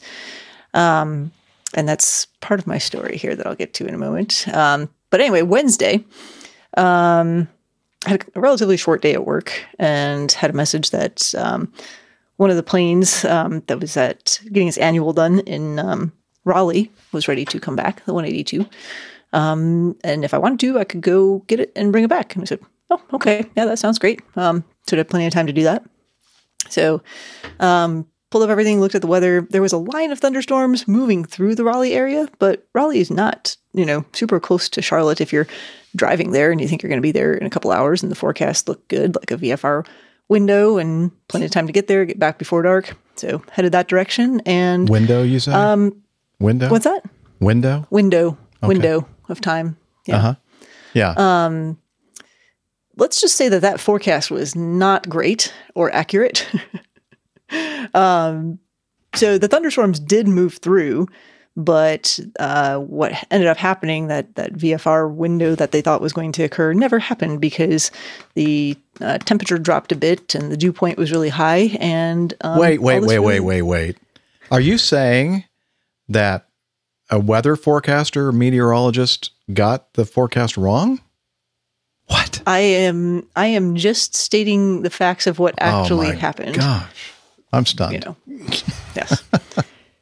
Anyway, there's always a risk that stuff like that's going to happen. Whether the weather itself is not as forecast, or airplane coming out of annual, something's actually not quite ready to go.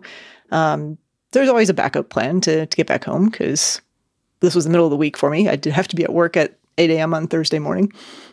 Okay, no problem. Not going to happen tonight. So, I'll just book the first commercial flight out of Raleigh in the morning, which is like 5 a.m.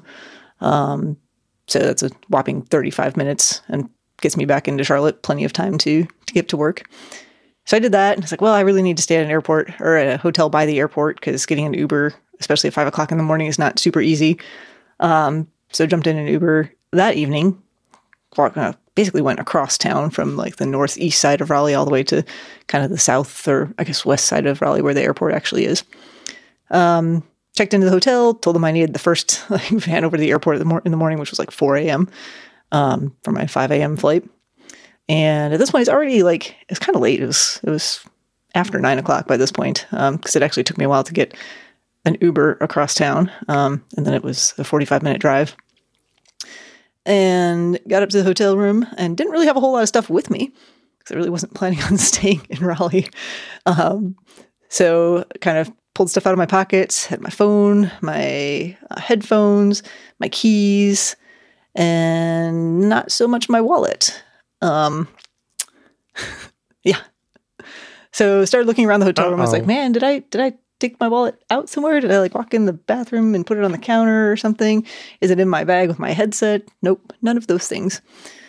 So I pulled up, I have one of those tile devices that you can put like on your keys or your wallet if you lose your Yep, your I stuff. know those. I've got some of those. So I pulled up the app and it actually did show it like the path that I took in the Uber to get to the hotel. Was the last place it pinged was at the like in the front entrance area. It's like, well, maybe I just put it on the counter when I came in and was talking to the lady about getting the shuttle to the airport. So I went down there. Nope. I'm like, well, walked outside, like walked around the area where I got out of the car. Nope. Nothing. And then I was like, well, it must be in the Uber still. Somehow it fell out of my pocket at some point driving across town. So I sent a couple messages to the Uber driver and no response. I'm like, well, okay. So now it's like after 10 o'clock at night and I've got a 5 a.m. flight and I have no form of identification at all on me whatsoever. That shouldn't be a problem. Not a problem. It's totally fine. And I have to be at work at 8 o'clock in the morning. Totally fine. So I'm like, well, I guess and you're limited to like how many messages you can send drivers, I guess, because they don't want you like blowing up their phone while they're trying to drive. So I sent a final one. I was like, well, I really have to get some sleep. If you do happen to see it there, you know, if it's just either you let me know, or if you just want to drop it at the hotel, like they'll let me know, whatever. And I passed out. Alarm went off at 3:30 in the morning. No messages. Stopped at the front desk. No wallet. I was like, well, we're going to see how this goes. So got on the shuttle, went over to the airport. Thankfully, so there was a huge line like to check in, but there was no one going through security yet. So I walked immediately over there, kind of like the Cliff Notes version. Hi, I'm here. I have a flight that leaves in like 45 minutes and I have no wallet and no ID. What do I do? Was this it got lost in an Uber ticket counter or? No, this is TSA. Oh, okay. Yeah. Ticket counter, I don't think could help me at all. Well, I know what they'd have said to me, but what did they say to you? They said, well, are you sure you don't have any form of identification whatsoever? I said, I have a photo of my passport on my phone. And they said, we don't care about that. Do you have anything physical, like tangible? I said, no. I was like, I'm standing, I have like one tiny little, I have like my headset with me and my jacket that I'm wearing and my phone. It's like, this is what I have. She's like, you said, where'd you say you left it? I'm like, it's in an Uber, and I'm certain of it because now I can see it pinging different places, like around Raleigh. She goes, okay. Well, we need you to go back and get a printed boarding pass. I said, why can't you use the one on my phone? They said, well, we just need a printed one in this case. I'm like thinking about this huge line of everyone like checking in and waiting to use like the automated kiosks and stuff. So I go running back over there and like this line is going to take forever. But there was a lady who worked for the airline kind of directing people, okay, if you have bags, you need to go to this one. If you don't have bags, just over here. So I stopped right away and I said, look, kind of a, interesting situation. I just need a printed boarding pass for TSA. I'm already checked in. I don't need to do any of this stuff. And I kind of pointed to my boarding pass where it pointed out like my status level with the airline too. She goes, okay, hold on one second. She just walked over with my phone, scanned the thing, printed out the boarding pass, walked right back to me. I was like, okay, great, thanks. So I ran back over to TSA, went back to the supervisor, and then she had to make a phone call. And I don't know who they're calling. I guess like TSA headquarters or their... it's the president. Definitely the president. The president. Yeah. And I'd fill out this form where like I hand wrote down all my information. Again, it's, I have pictures of this stuff on my phone. I had to handwrite everything. And she's going, what does that say? Your handwriting is kind of difficult to read. I'm like, I'm a doctor. No kidding. So she's like rereading all of my information to this person over the phone. I'm like, I could just probably tell them that since I wrote it down there in the first place. But no reason to get snarky at this point because no, I'm just yes, thank you. They are very polite. Chilling. Lots of nodding and smiling and yes, thank you. I appreciate your help. Lots of questions, like personal questions about like, where was your social security card issued? Like what state was it issued in? And so obviously stuff that they have that's, if they were going to do like a background check or something, they have access to all that information. Interesting questions. I won't go through all of them, but stuff that I was a little surprised that they were able to podcast? Yeah, are you a co-host on a aviation not so much not about podcasting, but they did know some things, which I was just a little surprised. I was like, yeah, actually. Yeah, how'd you know that? They were in her FBI dossier. And then I guess I answered all of their questions satisfactorily because she said, okay, come with me. And she scanned the printed boarding pass. And I had to go through like the whole, didn't pre-check stuff was obviously out the window. Like, take off your flip-flops. Okay, here you go. And swab all the things down, swab your hands, all that good stuff. But made it through and they let me on the plane. Amazing. And then by pure coincidence and stroke of luck, my car actually was at the airport in Charlotte. I'll get into all those details of logistics. But I wouldn't have normally left it there. It was just pure luck. But then I'm on the plane. I'm like going, well, I don't have my wallet. I don't have the ticket for the parking garage, and I don't have a credit card or money. I have Apple Pay. But fortunately, they were able to let me out of the garage with Apple Pay. Awesome. So, Thank the Lord for that. Yeah. And then I was very thankful for Apple Pay for breakfast at McDonald's and the Walmart app to buy. I only had flip-flops with me, so I had to buy some shoes for work on the way to work. Yeah, I don't recommend. But and then about that. Wear those plastic clogs. And by the way, where's your wallet? So yeah, I was just getting to that. Okay. As I was leaving the parking deck at Charlotte, I got a message from the hotel that my wallet had been dropped off. Hey, so excellent! I had a contact who was able to retrieve it and return it to me. So cool. Well, thank you. An honest Uber driver. Stephen knows all about Uber driving, and very, he's very honest. So. I was just surprised the Uber driver never sent me a message back directly. Just nice. But he did return it, so okay. I think I'm very thankful for that. Left what, the biggest tip it would allow me to. Stool sample. Stool sample. Well, I wasn't going to bring up that part of it. It was a little awkward to have to do it in the TSA line. Yeah, exactly. They said, "Can I use the restroom for this?" I said, "No, you have to right here in the scanner." When your hands are pooping in the scanner. Oh yeah, that'd be great. Pooping in the scanner. See the scanner title. That's it. That's it. I love. And the rest of the week was anticlimactic. I have not managed to lose my wallet again since. Well, thankfully, you've never had an issue with my your wallet has never tried to depart my company before. No, especially with around times when I'm going to travel. Right. That's never happened. No, never. I don't know what episode number that was, but I was trying to get to London, and my wallet also went missing right before that flight, and that was fun. Mm-hmm. Well. Yeah, driver. I got you. Okay. So no one messaged back. So interesting. Miami Hicks says meanwhile the Uber driver upgraded from Toyota to a Cadillac. Yes. That was a good one. Love it. All right. Well, so all is well now. Ooh, yes. You have your wallet. It was exhausting. It was a learning experience, I shall say. Yeah. For things that you can actually manage to do if you find yourself in a little bit of a bind. And thank goodness for Apple, after mismanaging your stuff, your personal belongings. Thank goodness for smartphones. Yeah, thank goodness for smartphones. Because otherwise, I would not have made it to work that day. Would have had some explaining to do. And I know that TSA is watching and listening. Thank you. They probably are. Thank you. I appreciate your assistance, and I appreciate you having a process to allow idiots like me to, do the things they're supposed to do in life. Sweet. Oh, great. This Allow is me a to great show title.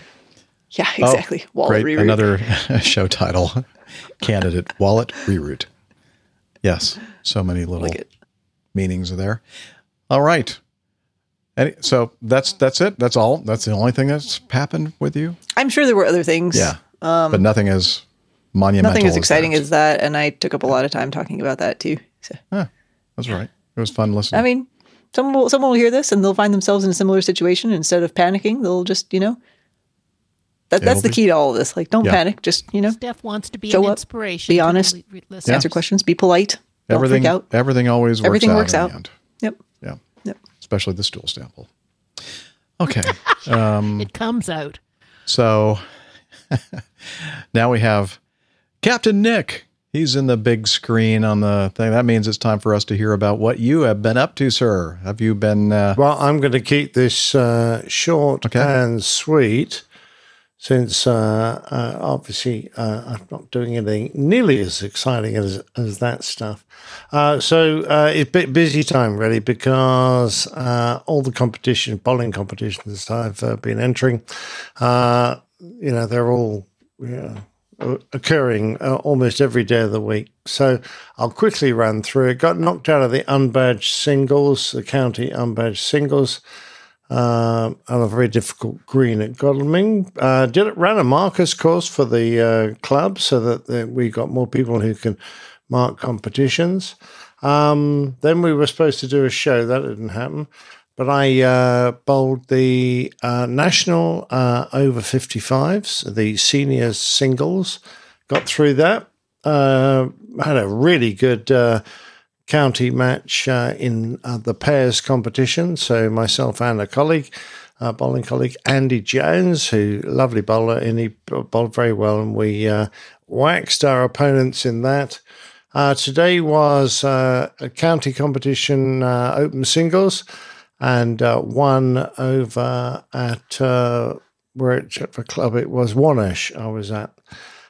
So that's all going on, and quite honestly, the next few weeks will just be, if I keep winning, it'll just be round after round after round, progressing until you end up. It's a knockout competition, so you've got to keep winning to be in it. Win it to be in all it. That is wonderful fun. Yeah, in it to win it. But nothing much else is happening, really, quite honestly. So we came back from our Cornish holiday, which we loved, and now life is just ticking over, and the weather here is beautiful. So been thoroughly enjoying it, whizzing around in my little red car, playing lots of bowls, and doing lots of plain tails, one of which you're here tonight. So great. Excellent. Enjoying it. All right. That's it. Drinking beer, having fun. Sweet. Excellent. All right. Let me get this back to our normal. There we go. Nick's going to insist that we do the distribution of video thumbnails in a certain way. That's good right there. I like it. Okay. Or that, too. I knew he couldn't stand it unless I was up and... No, he couldn't leave it alone. I don't hear you. I fixed it for him. He was going to do it anyway. Oh, you did it. Okay. Yeah. We're talking about repositioning our little video rectangles or personal we're going videos. Into the coffee fund, so they're going to disappear anyway. Oh, that's true. It's time for the coffee fund, so they're all going to be gone anyway. Liz notes. Yep. So... Bye. Let's see, where are you there? The coffee fund. There you are.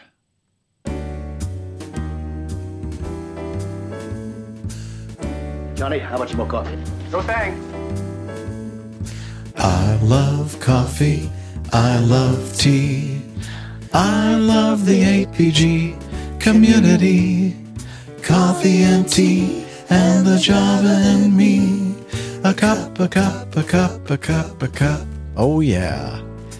Now, I don't think Liz realizes that because of the latency, she's like couple 2-3 beats behind the Coffee Fund song. But I always fix it in post. I line it all up and everything. Anyway, not to worry.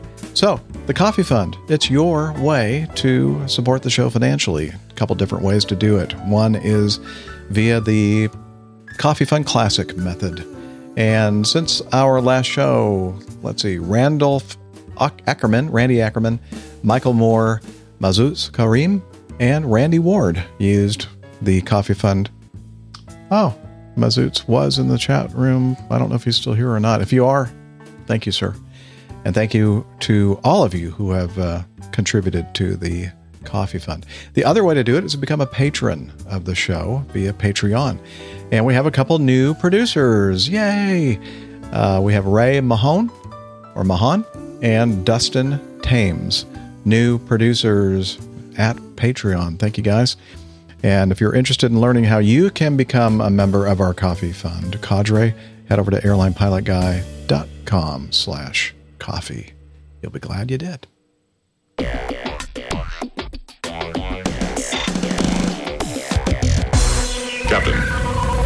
Incoming message. Let's start with this from Ethan. He said, "Hi, Captain Jeff, Liz, and crew. 2 weeks ago, I flew from Minneapolis to Raleigh-Durham on Acme Airlines to attend my commencement at Liberty University. Yay! Congratulations. Congratulations, Ethan.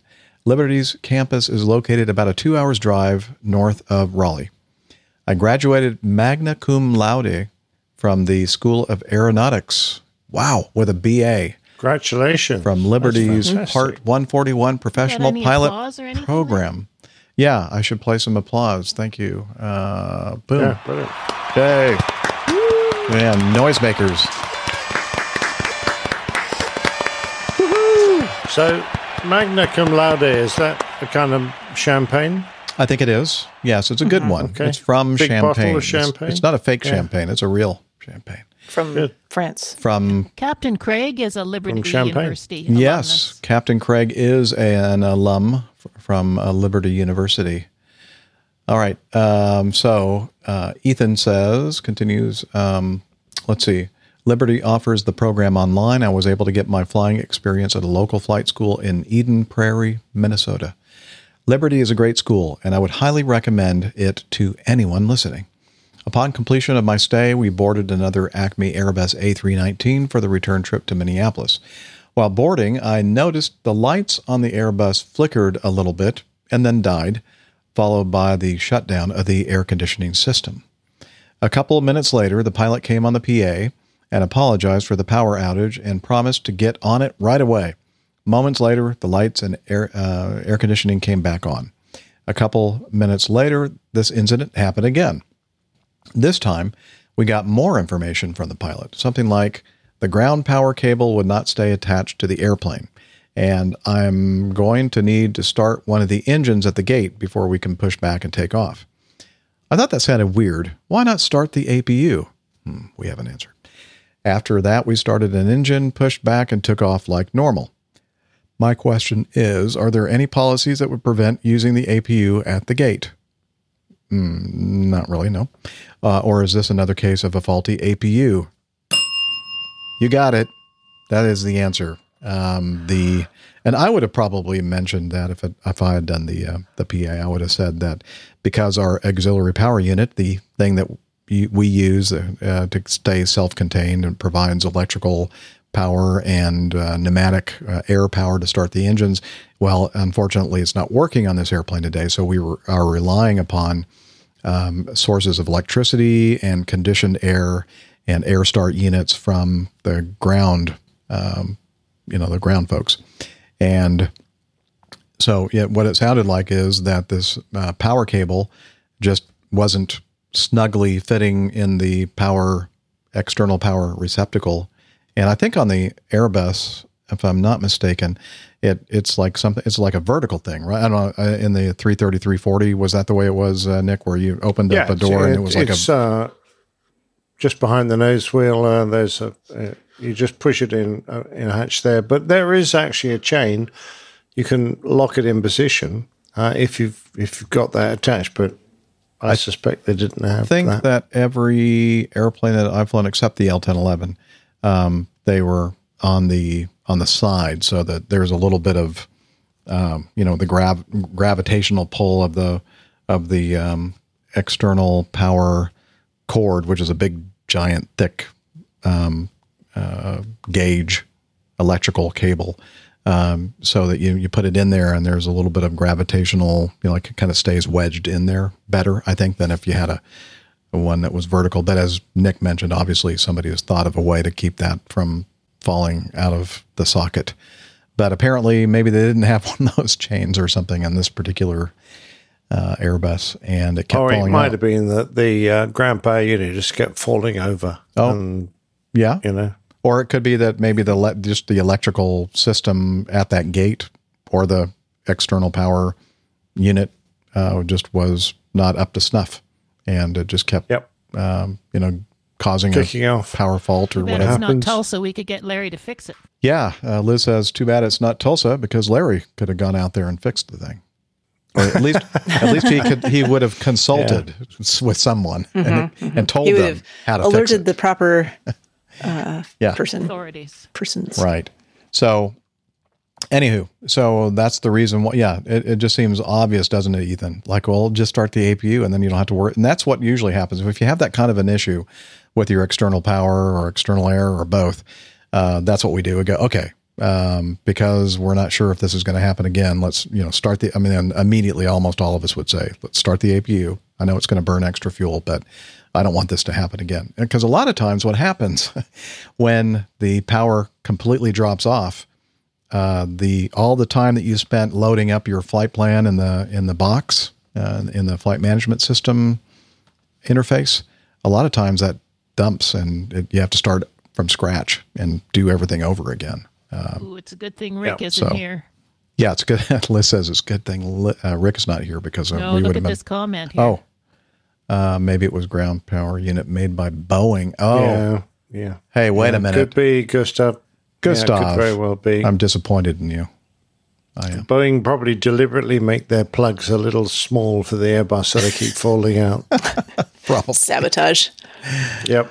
Anyway, so and take the chains off. So we would have immediately, and that's what would have happened here. They would have started the APU, just like you think. They're thinking, why not start the APU? I mean, what's wrong with you people? Well, yeah, the APU must have been unserviceable, out of service. Yep. That's what I'm guessing. Sorry about that. Yeah. Normal service will be resumed shortly. Yep. And he says, or is this another case of a faulty APU? Who is setting me up here for something? And I just noticed that. So let me, okay.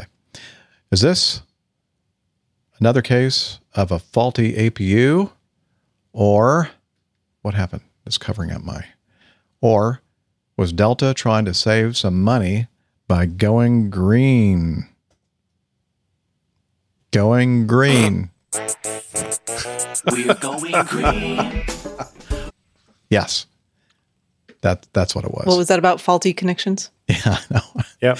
I had the window up and I was hitting my little shortcut key, but the window was not in focus, or whatever that term is. Live. It wasn't selected.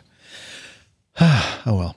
So Ethan ends by saying Talons Douglas, blue skies, tailwinds, and whatnot. Like that. And whatnot. Yeah. Go ahead, Nick. No, nothing. I was just gonna say, isn't it great?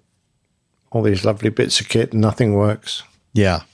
Especially when it's hot and humid. Hot, damn hot. Yeah. It's just like, that's when you get the jet that has the APU on MEL. And you have to rely on these external sources. And it's usually when we go down to Florida or something. It's like, really? Why are we sending an airplane down to Florida? Never in Minnesota or somewhere where it's cooler. Yeah, no. Maine, New Hampshire. No. No. This next story is for Steph, and it's very sad. Oh, here's some sad story. Here's a sad story, and Steph is really going to start crying, I think. I've already cried about it. It's okay. Well, no. Matt in Chapel Hill, Matt McDonald, who I think is still, is Matt still with us? He was commenting that he is retired. Earlier. Yeah. He says, we forwarded an article. He said, hi, APG team from Matt in Chapel Hill. Sad news from North Carolina. Dr. Steph will know and lament this unfortunate occurrence. This is from the newsobserver.com. Popular North Carolina barbecue spot destroyed in fire. And here's how you can help them out. And then if you want to read how you can help them out, it's in this article. But the Pickin' Pig in Carthage, North Carolina, was heavily damaged on May 30th in an early morning fire. Was this the place that is like at the airport? Yeah. So this is at BQ1. It's just to the east of Charlotte, not very far at all from me, flying wise anyway. I've been in there. I sent a picture to the group chat, Jeff. From me, I was there actually, May last year was the last time I was there. And we were talking about going last week. Actually, we were thinking, because we knew we had to go pick up that plane out of Annual. Like, we'll pick up the plane one of those days and we'll stop in on the way back and get some barbecue. And then I got a text early on Sunday morning. And someone said, just got word that the Pickin' Pig was heavily damaged in a fire this morning. I said, what? No. That's so sad. Really cool place right on the airport. Very popular, very busy all the time, especially this time of year. Not only folks flying in, lots of interesting GA aircraft there always, but the local community shows up too. Lots of bikers come in there and just folks from around. Barbecue is definitely worth it. It's so good. So this is really quite sad, and sad for the owners, obviously, and we're all kind of hoping that they can, pick up the pieces from this and rebuild and get back open at some point. It's a really nice destination for just that, not really $100 hamburger, but your $100 plate of barbecue. Well, it sounds like people appreciate it because their GoFundMe has raised more than $10,000 so far. Wow. Yeah. That's a Sunday afternoon. That's pretty impressive. Yeah. Need a lot more, I mean, it's been there for quite a long time, and like I said, it's a really beloved place. It's not just you go and fly in and have your plate of barbecue and leave. People go and hang out and chat for a while and enjoy each other's company. And apparently it's a big part of the local community as well, not just to the pilots that fly into BQ1. Yeah, exactly. That's what it's, kind of hinting at there's always a lot of biker groups that show up on the weekends. Lots of people coming with their families. People bringing their kids to watch the airplanes. So, Jeff, yeah. As of right now, they've raised well, let's hope they get back on their feet. On their trotters. Yeah, exactly. Oh, an update. Liz has said now up to date figure 44,500 has been raised. Yeah. Jeez, they'll be able to build a 2-story Pick and Pig. Yeah, well, it's going to be fancy. I'd be happy if they just restored it. Kind of the charm of it was no frills. Yeah. Right. But how come you never took me there? Well, I haven't been there either. How many times have you? Well, yeah, that's really more the answer I don't have. But how many times have you visited here, Nick? Yeah. Okay. But it was great because me and a couple of other friends were just talking about going this past week. And then this happened. Well, hopefully they'll be up and running again very soon. Yeah, hopefully we'll, so. I'm sure, be talking about it on a future episode when they're back in business and when Steph picks me up and flies me over there and we have barbecue. All right. No, we'll definitely do that. That's a future plan for Pick and Pig BQ1. Yeah. Thank you, Matt. Well, it has to reopen because opposing bases never got a chance to have their fly-in, their meetup because of the pandemic last year. Where is that in relation to Charlotte? And it is east. How many miles? Let me see. So it's like south of Triad and east of Charlotte, somewhere in that area? Correct. Okay. Yeah. All right. Well, maybe we'll have an APG meetup over there sometime. That would be fun. Oh, yes, please. Yeah, and then we'll fly. It's 75 Nick over. nautical miles, almost directly east of Charlotte. Okay, that's not bad. I'll just drive my RV over there. Oh, hey! And maybe by the time I get my RV, they'll have that thing rebuilt. Yeah. Okay. Hope so. Moving on. Rob. Let's see. Was it Rob? Which Rob is this? Note info. Rob Legal. Or Legal, I like to call him. Rob here again. Here's a feel-good news story. Southwest redeeming themselves after the Longwood incident. Aviation and military, and from the words of the family, when John, a Southwest gate agent, noticed a customer carrying a folded flag as she boarded a flight to Colorado Springs, he asked her about it. And here's what happened next, as told by Chloe, the customer. I was on my way home from my brother Jay's funeral with Nick. Nick, you didn't tell us anything about this. Huh. I received a folded flag with the rest of my family while we were there. I couldn't fit it into my carry-on, so I decided to hand carry it home. When we were standing at our gate in Denver, a gate agent asked me why I was holding such an important thing, and I explained to him why. He immediately gave me a hug and said, "Thank you so much for his service. You'll be getting pre-boarded tonight." He talked to the captain, first officer, and the rest of the Southwest crew, and not only reserved us 2 seats in the front row, but offered to fly that flag in the cockpit for him. I was in tears. The crew didn't have to do that, but they did it out of the kindness of their hearts. I can't thank the gate agent John, Captain Michael Hinkleman, First Officer Nathan Rons, and the rest of the crew enough for their love and support. Thank you so much for dedicating that flight to Jay. Flying was his whole world, and I know that must have made him so happy. I'm beyond proud and honored. And then a heart emoji. Captain Lamb, we can never thank you and your family enough for your service. And that was from Southwest Airlines, thanking the captain and the crew. And there are some pictures in here. I probably should have. There is the cockpit with Captain Lamb and First Officer I think Rondas. Captain Lamb is the gentleman that was deceased. I think it's Captain Hinkleman was the... Oh, I'm sorry. Thank you, Liz. I'm confusing captains here. Captain Lamb was the one who had passed away. Okay, you're right, Liz. Captain Michael Hinkleman is the actual captain operating the flight. Okay. So there is a picture of Captain Hinkleman and crew, and the flag on the instrument panel, the dashboard, whatever you want to call it. And there you go. There's the folded up flag on the. That's very touching. On the control. That's brilliant. Console. No, that was well great. done, guys. Yeah, that was very nice. Very thoughtful of you.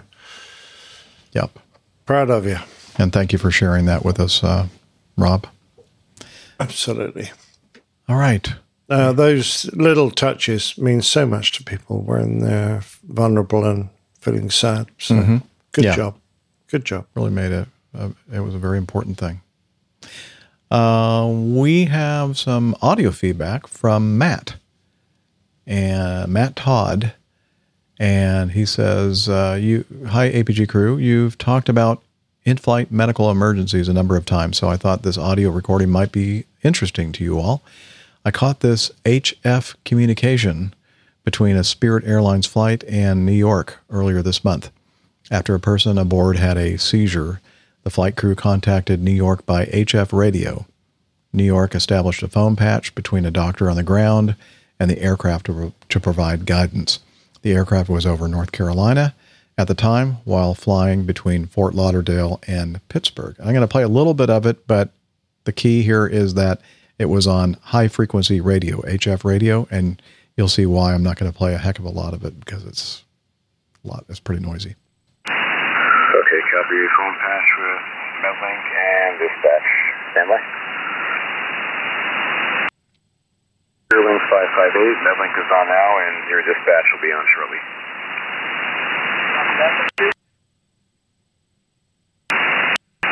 Medlink communications, can I have your ETA and Zulu to confirm? Okay, that's all I can stand to play. Thank you, Matt, for recording that. But I'm just trying to figure out why they're using HF radio, because we use VHF, AirRink. I think it's the same company, Aeronautical Radio Incorporated, I think is what ARINC stands for. I'm not sure, though. But we actually use the VHF frequency to get a phone or call via that radio, which is a lot easier on the ears than HF radio. Man, I don't know. The one time I was on the phone with them during an in-flight medical event, it sounded just like that. It was not easy to hear.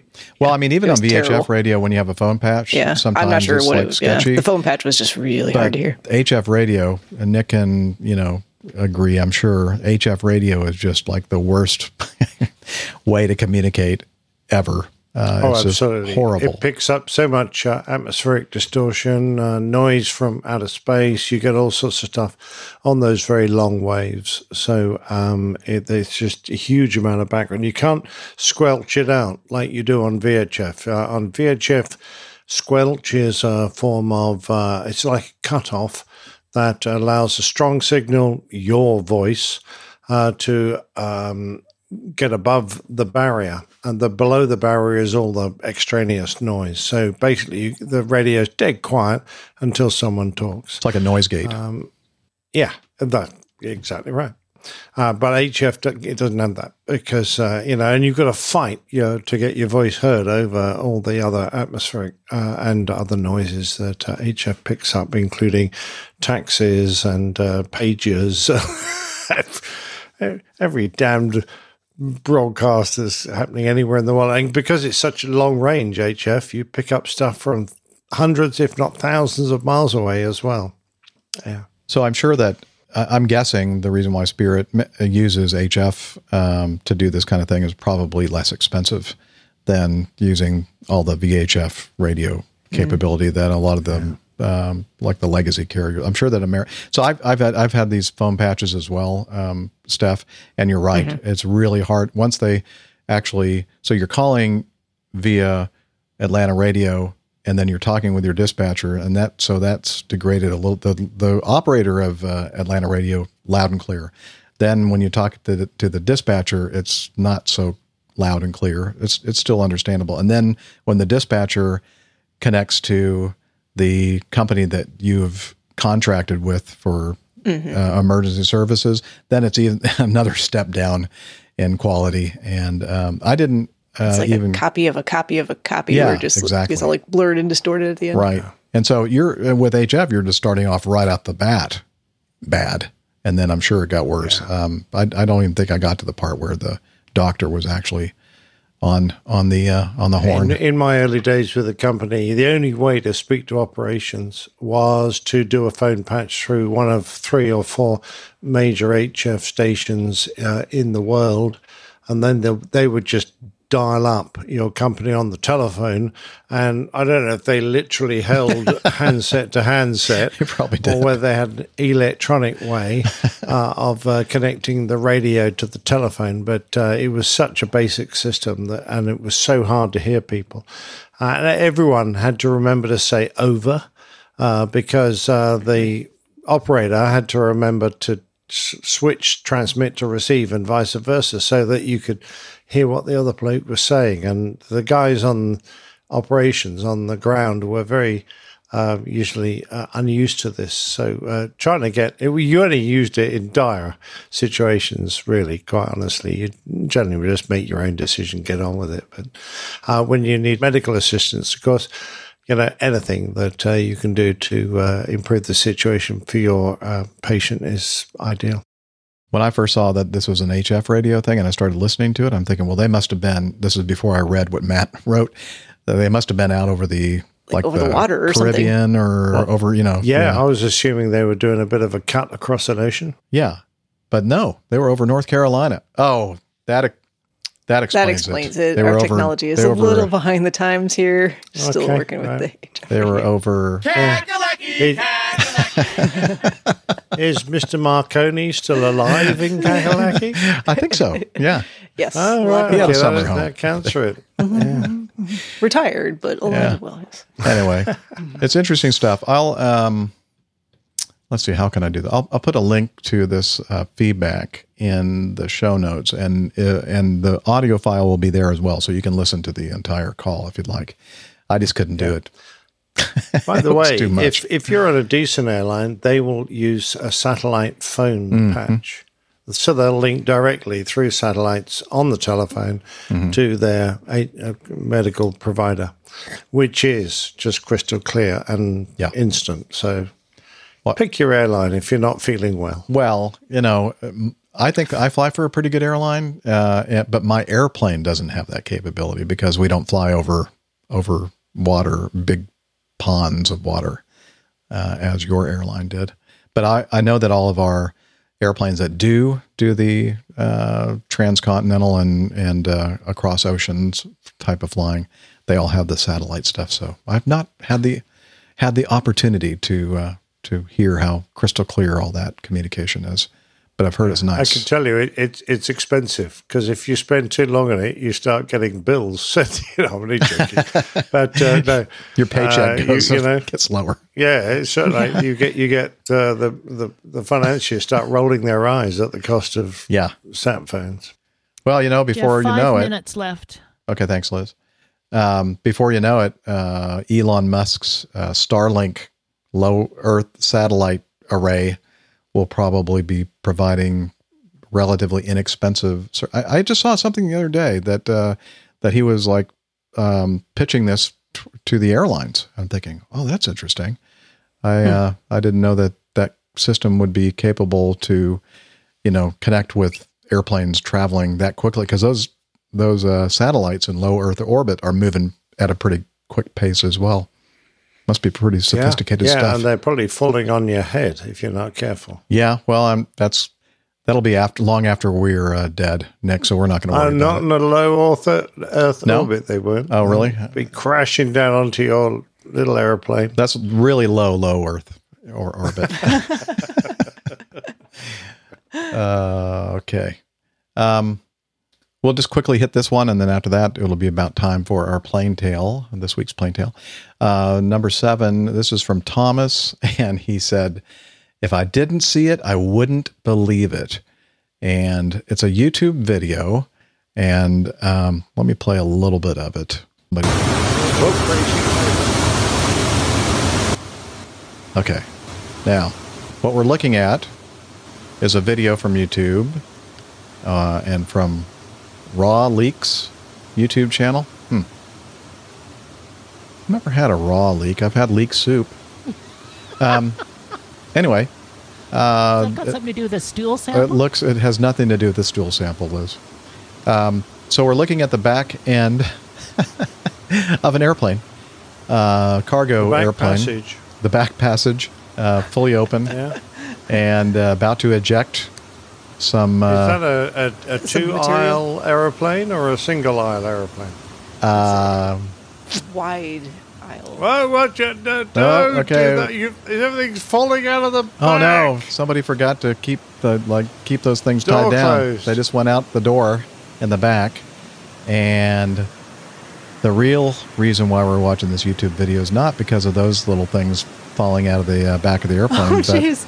There's an airplane. Hang on, mate. There's one more coming. Yeah, there's an airplane back there. What model is that? Can you tell, Nick? Is that like a what? It's a Russian fighter. Is that a flanker? Flanker, maybe? I don't know. I don't know my Russian. Flanker, Fulcrum, one of those. Okay. I wasn't prepared to answer this question. I'm sorry. It kind of looks he sort likes of to like do that a to us, Nick. Russian F-15. It's the best way I can describe it. And it's like very, very close to the back of this airplane and the open doors. And then it hangs there for a little while, and then... SU-27, I hold boxes, so... Oh, okay. SU-27, that's what I thought. I have no idea. And then it goes, okay, bye, see ya. Oh, no, that's the interesting bit. I think that's brilliant. Yeah, it kind of does a little... It crashes them. Yeah, well, we never saw that jet again. And then they close the doors, and they're all giving the old thumbs up. Anyway, that was from, again, Raw Leaks. Very healthy. And... extra fiber. You just need the word sewage in between those two. There's a lot of Raw talk of, sewage. back passages and things. Lots of good material for titles. Okay, as you know, this is Thomas. As you know, the interactions between aircraft flying over/under have proven to be disastrously intense. This is a wholly fill-in expletive moment. Dudes giving thumbs up surely haven't a clue. Oh, yeah, they do. They have a clue. That's not the first time that they've seen that. And I thought it was pretty cool, actually, myself. I was more concerned with the guy there, the SU-27 or 30 or whatever it actually is, and they're doing their drop with him. Oh, I know. Right. Well, they knew to be out of the way, I think. I guess. But still seems kind of close. Yeah, right. It was. Because that was the part that was more concerning to me. In that one shot, looking through in the airplane, out the rear doors open, you could actually see the stuff that they had. Yeah, with the parachutes, whatever and it was else that they got rid of. And then all of a sudden, you could see the very tip of the twin tail, like coming into view, and go, "What's that?" And then all of a sudden, boom, an airplane, right there. Anyway, I thought it was pretty cool. He says, "Save this for when Nick is back on the show." Oh, this is what Liz was telling me, that I'm not supposed to read out loud. Well, that's okay. Done a few things like that. We used to regularly formate on Hercs. We had Hercules tankers, And they'd often drop the back door, and you'd be amazed how close, because actually the air behind the aircraft, once you get inside, the relatively stable air from the fuselage is allows you to go very close without feeling any fear.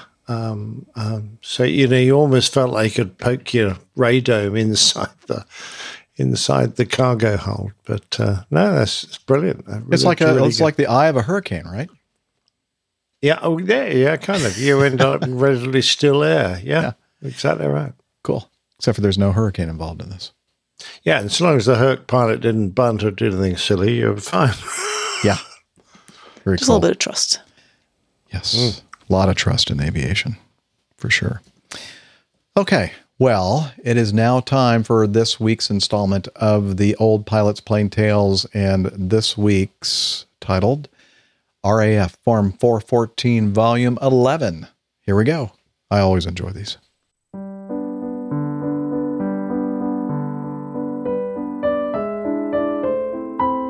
The Old Pilot's Plain Tales, RAF Form 414, Volume 11. A career in the Royal Air Force involves a lot of training. In the closing months of 1981, I'd completed my Central Flying School course to become a qualified flying instructor, and since joining the Air Force in late 1974, out of the 7 years I had served, barely 2.5 had been on a squadron doing a job of work. The rest had been in the system, working towards firstly becoming an operational fighter pilot and now a flying instructor. My path to completing this latest qualification ended with the following words in Section 6 of my Form 414. B2 QFI category awarded. Remarks: British Aerospace Hawk Trophy for Best Student QFI on the Hawk. I wish I could say it was an honour, but in reality all it meant was that I had kept my nose a trifle cleaner than the other reprobates on the course. The funniest thing was watching troublemaker and hawk bender-in-chief Dave being awarded the trophy for Best Ground School Student. Oh, how we laughed. A B2 QFI is the lowest of the low, and at that level one is automatically graded as an average pilot in the role of instructor. From here, the only way was up. The first thing we received was a posting from Central Flying School to Number 4 Flying Training School, and whichever squadron there who needed a smart aleck, brand new, know-nothing instructor. Nige and I were both sent to Number 1 Squadron, which basically meant moving from one building to another a few hundred metres away. Numbers 1 and 2 squadrons shared a 2-storey block on one side of the airfield, whilst the third unit, imaginatively named Number 3 Squadron, was across the other side of the runways, near the beach. They probably had the best time of it. Out of sight, out of mind.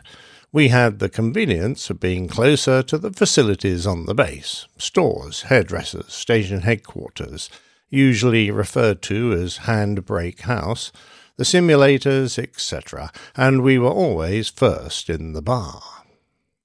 Number 1 Squadron had the run of downstairs and Number 2 upstairs. It was all well laid out and modern, with briefing rooms, changing rooms, showers, offices, the instructor's crew room, and the student's equivalent.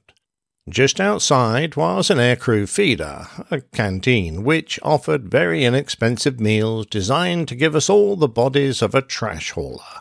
Rotund but happy. It was 1981, and salads hadn't been invented yet. There was no such thing as working 24/7. This was training command, which ran from morning prayers, the assembly of all pilots to get a blessing from the chief flying instructor, an emergency of the day Q&A, NOTAMs and MET brief at 8 a.m., to the officers' mess bar at 5 p.m. Weekends were sacrosanct.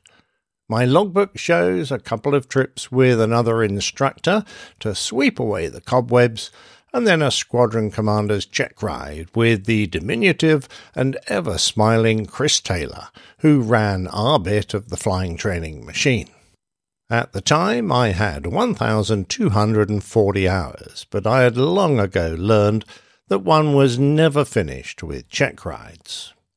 The student who was first to receive my wisdom was Chris Chataway, who was on the senior course. We ran 2 courses at a time, so that when one was starting, the other was about halfway through.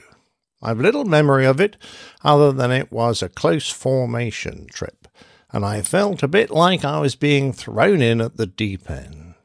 I always enjoyed flying with my students, but in close formation there was never a moment when we could relax.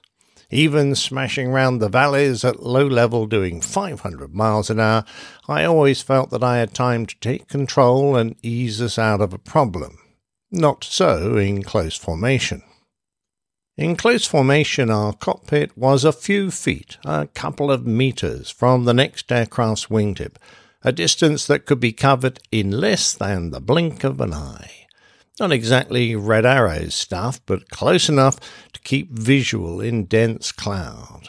We had to take care in the echelon position not to get too close, especially at high angles of attack, as the leading aircraft's wingtip vortice could overcome the formating aircraft's aileron power. This could be a particular problem on formation takeoffs. Regardless, Chris in the front was doing well, and I'm sure all I was doing was a little coaching. Relax on the controls, gently with the throttle, and that sort of thing. When pilots came to Valley to do their advanced jet training, they were already well versed in most aspects of basic military flying stuff, like low-level navigation, aerobatics, formation flying, tail chasing. That's follow my leader during hard, 3-dimensional maneuvering, and the principles of lead and lag, etc. In the Hawk, we just took that to the next level so that they could progress onto weapons training, safe in the knowledge that their handling skills were well honed, so they wouldn't have to think about flying the aircraft and could concentrate on using it as a weapon of war. Their initial flights were all about gaining familiarity with the Hawk and what it felt like to be in what was effectively a single-seat cockpit.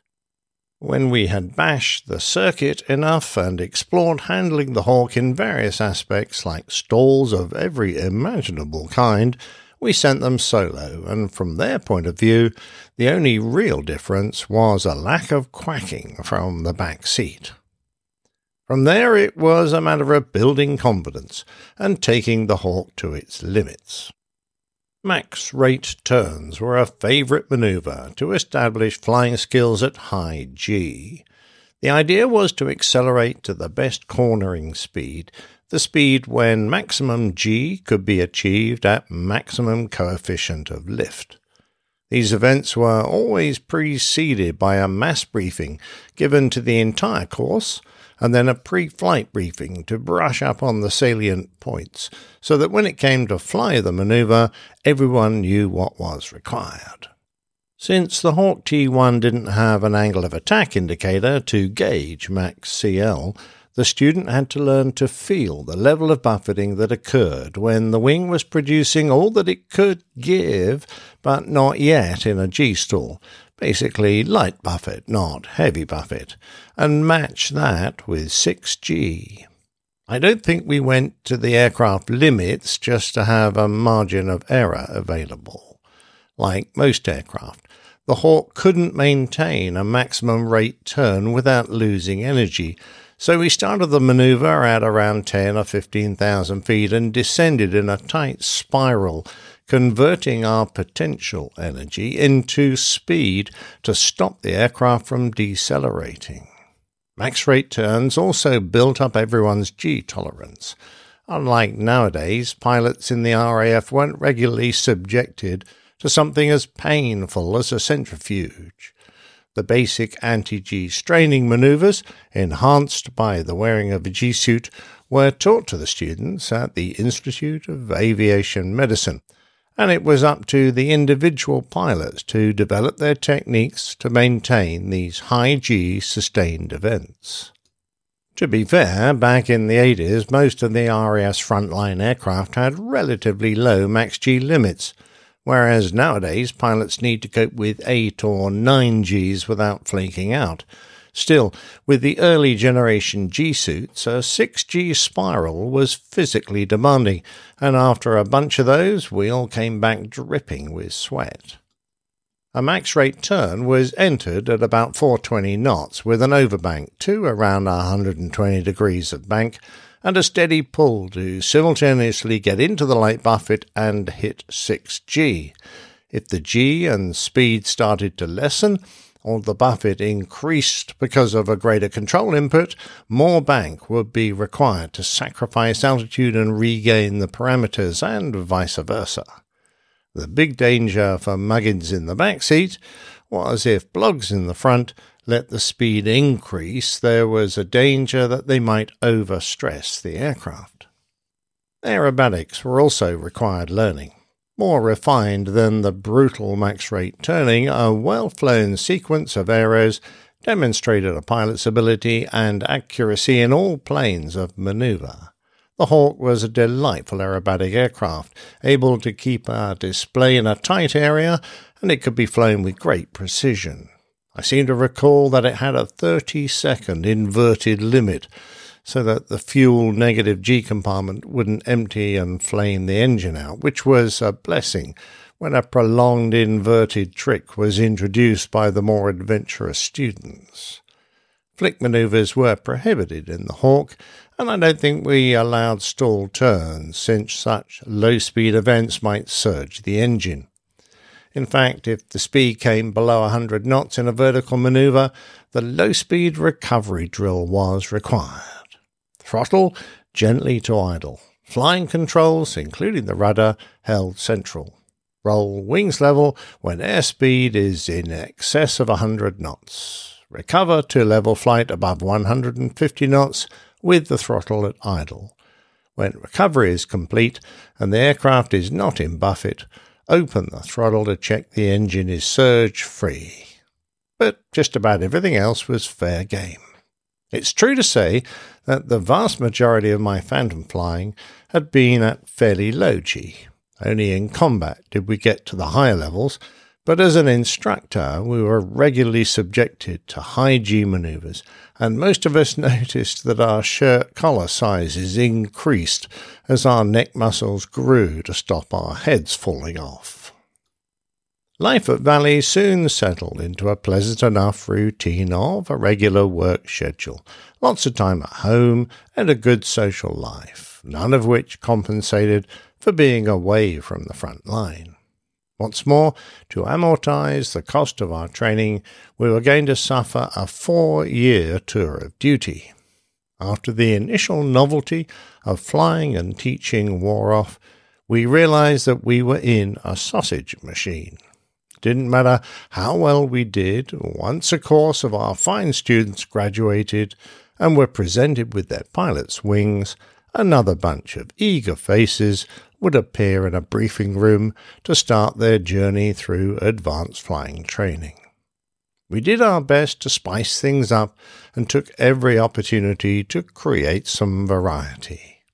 We might string a couple of tactical formation training trips together, which would allow us to land away at another base for lunch. This would usually be an operational station, so that blogs could see some real fighters or bombers and get a taste of what was ahead of them if they worked hard enough. The variety of flying we got also gave us a break from the routine. A day's work might involve an instrument flying trip, a low-level navigation sortie, and a high-level spin and general handling flight. It certainly wasn't a job where one could sit back and cruise along. The mixed bag of lessons we had to be prepared to teach was large, and we often had to work harder than our students to be prepared for each flight so that we gave of our best. For example, An easy, low-level navigation trip around Wales might involve 50 minutes at 420 knots, rarely getting above 250 feet, with 2 or 3 IP to target runs. These were short legs of 2 or 3 minutes, flown on a highly detailed map that took us from an easily recognizable feature to find and identify something small and insignificant. Whilst it was sometimes inevitable that the student pilot might get lost and stray off track, the instructor was always supposed to know where the aircraft was, avoid noise-sensitive areas and other no-go spots. For us, this meant free navigating with a thumb on the map whilst Bloggs dove around trying to find his way back to somewhere he recognized, and if need be, to give a prompt to help. An hour or two before the flight, we would often be on the phone to some civil airport that we might be passing, asking for permission to arrive unexpectedly for a practice forced landing. Then, at the appropriate moment, we would announce to Bloggs that he had hit a bird and the engine had failed. As our budding fast-jet pilot pulled for height and came back to gliding speed, if he had done his pre-flight work, he would know which way to turn for the nearest airport, and hopefully he would have picked the one that we had coordinated with. Getting to the overhead on the right frequency was only part of the job, as we fully expected them to be able to complete a practice forced landing to a touchdown, whereupon we would give them the engine back and set off to complete the sortie. I see in my logbook that there were a few interesting moments in that first year of work. Somebody snatched a 9G pull-up on me when he came around a valley to find his way blocked by low cloud and did an overly energetic emergency pull-up. We diverted to our satellite airfield of Mona one day when someone blacked the runway at Valley by running off the surface. The term comes from the RAF's airfield colour code system, which was an easy way to advise of the weather. Blue was nice, white was still nice, green probably an instrument approach required, yellow 1 and 2 definitely required an instrument approach down to minimums, and red was foggy and horrible, go away. But black meant closed.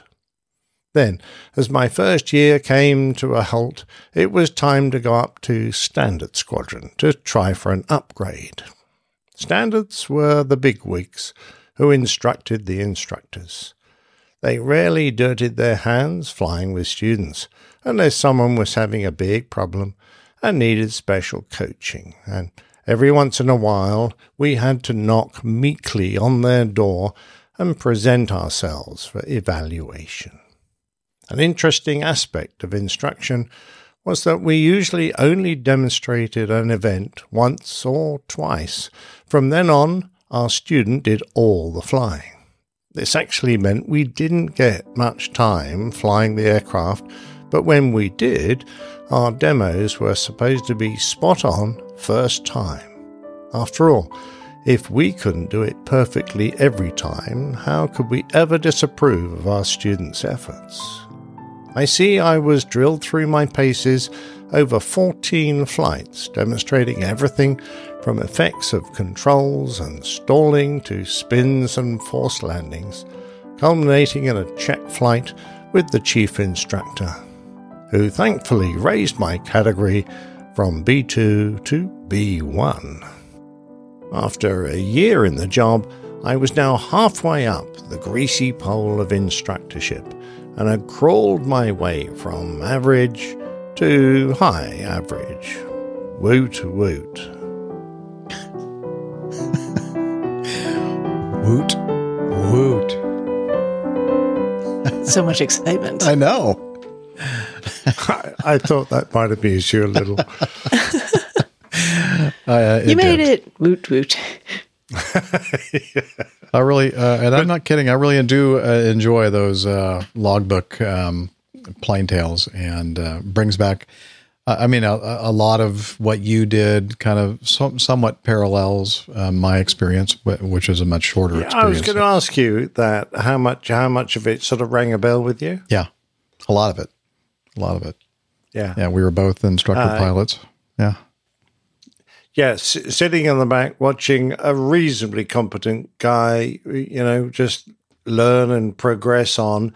It was an interesting thing at our stage of flying instruction that we weren't I wasn't doing the basic stuff. I wasn't teaching people the initial effects of controls and sending them on their first solo. I was sort of an intermediate training school where we just basically upgraded them from, the lowly initial jet trainers to something faster and more capable, and got them good enough to be able to fly it without thinking too hard so they could go on to weaponeering and not kill themselves.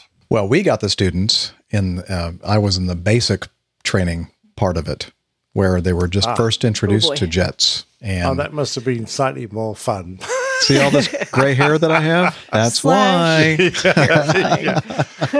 Yeah. Yeah.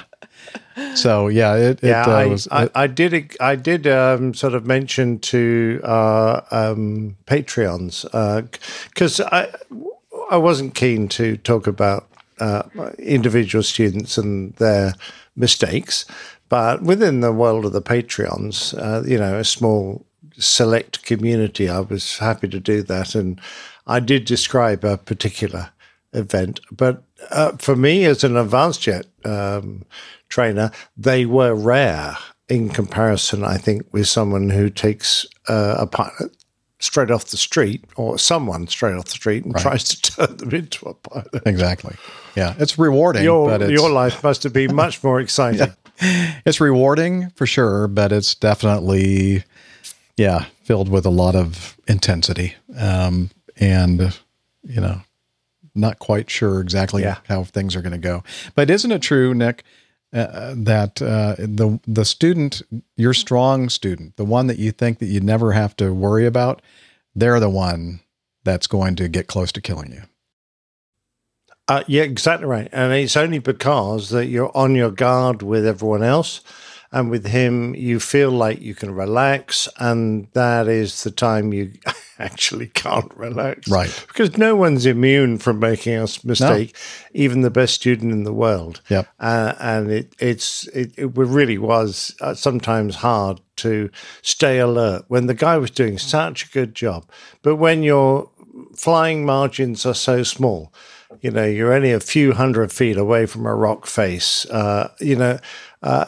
you have to be on your ball, on your game all the time as an instructor. Yeah, it's an interesting job. Better you all than me. I don't know that I'm cut out for that kind of... John is asking, was the Hawk bent after 9G?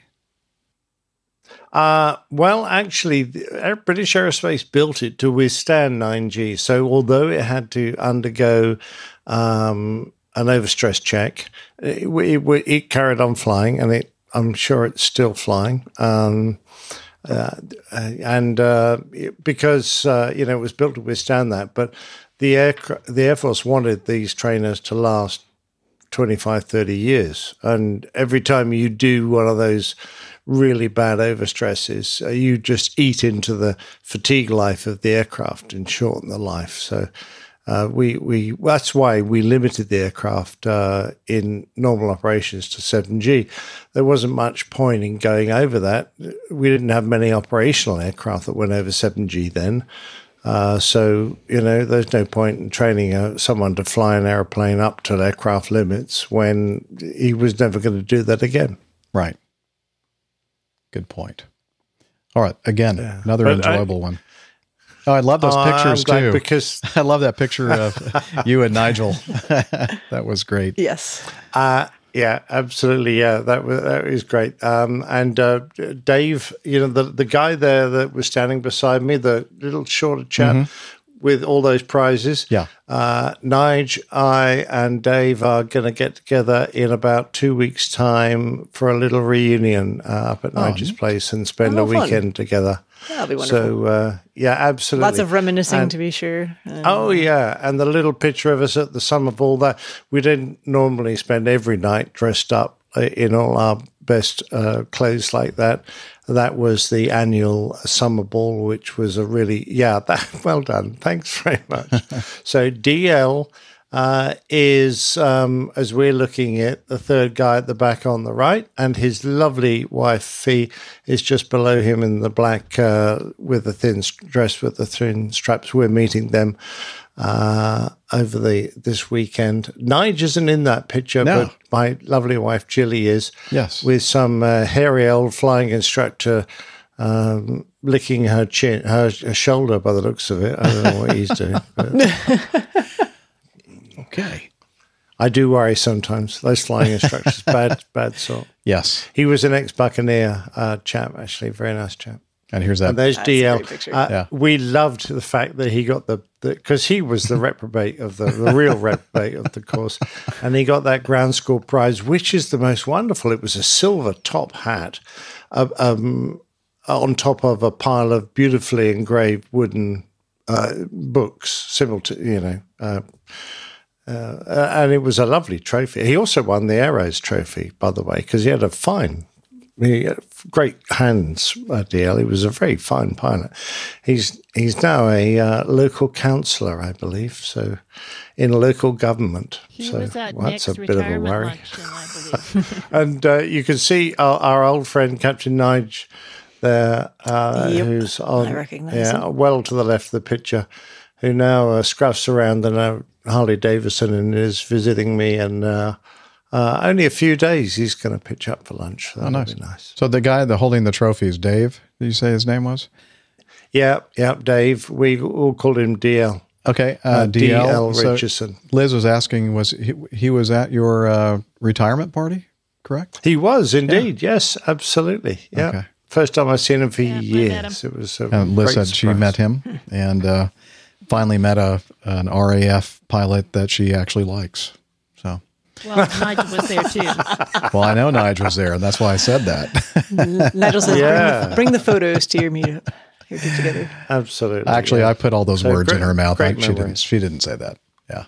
Anyway. Great memories. But I was just curious to know how a story about flying training in my time as an instructor would be, because it's not exciting frontline stuff. It's a bit run of the mill, but it's. I mean, to us, it's what life is. It's interesting. To us, it is, but to everyone else, it's not. And it served to kind of give me a lot of good not memories. Run of the mill, anyway. Right. I should say. Yeah. Okay, cool. Yes. Cool. I'll find a couple more out of that, then I'm sure. Excellent. All right. Well, we still have a little bit of time left to cover some more feedback, about a half an hour. Let's see. Let's go to number 8. This is from Andy. And he goes, "Hi, guys. This is probably a question for Captain Jeff. I was flying into Atlanta International recently, and we were already running about an hour late. So, being an hour late already, Atlanta ATC put us on runway 28/10 as our landing runway, making for a very long taxi time to the gate. Why would they do this to a late flight? Does Acme Airlines fight back with something like that? Is Chicago also like this?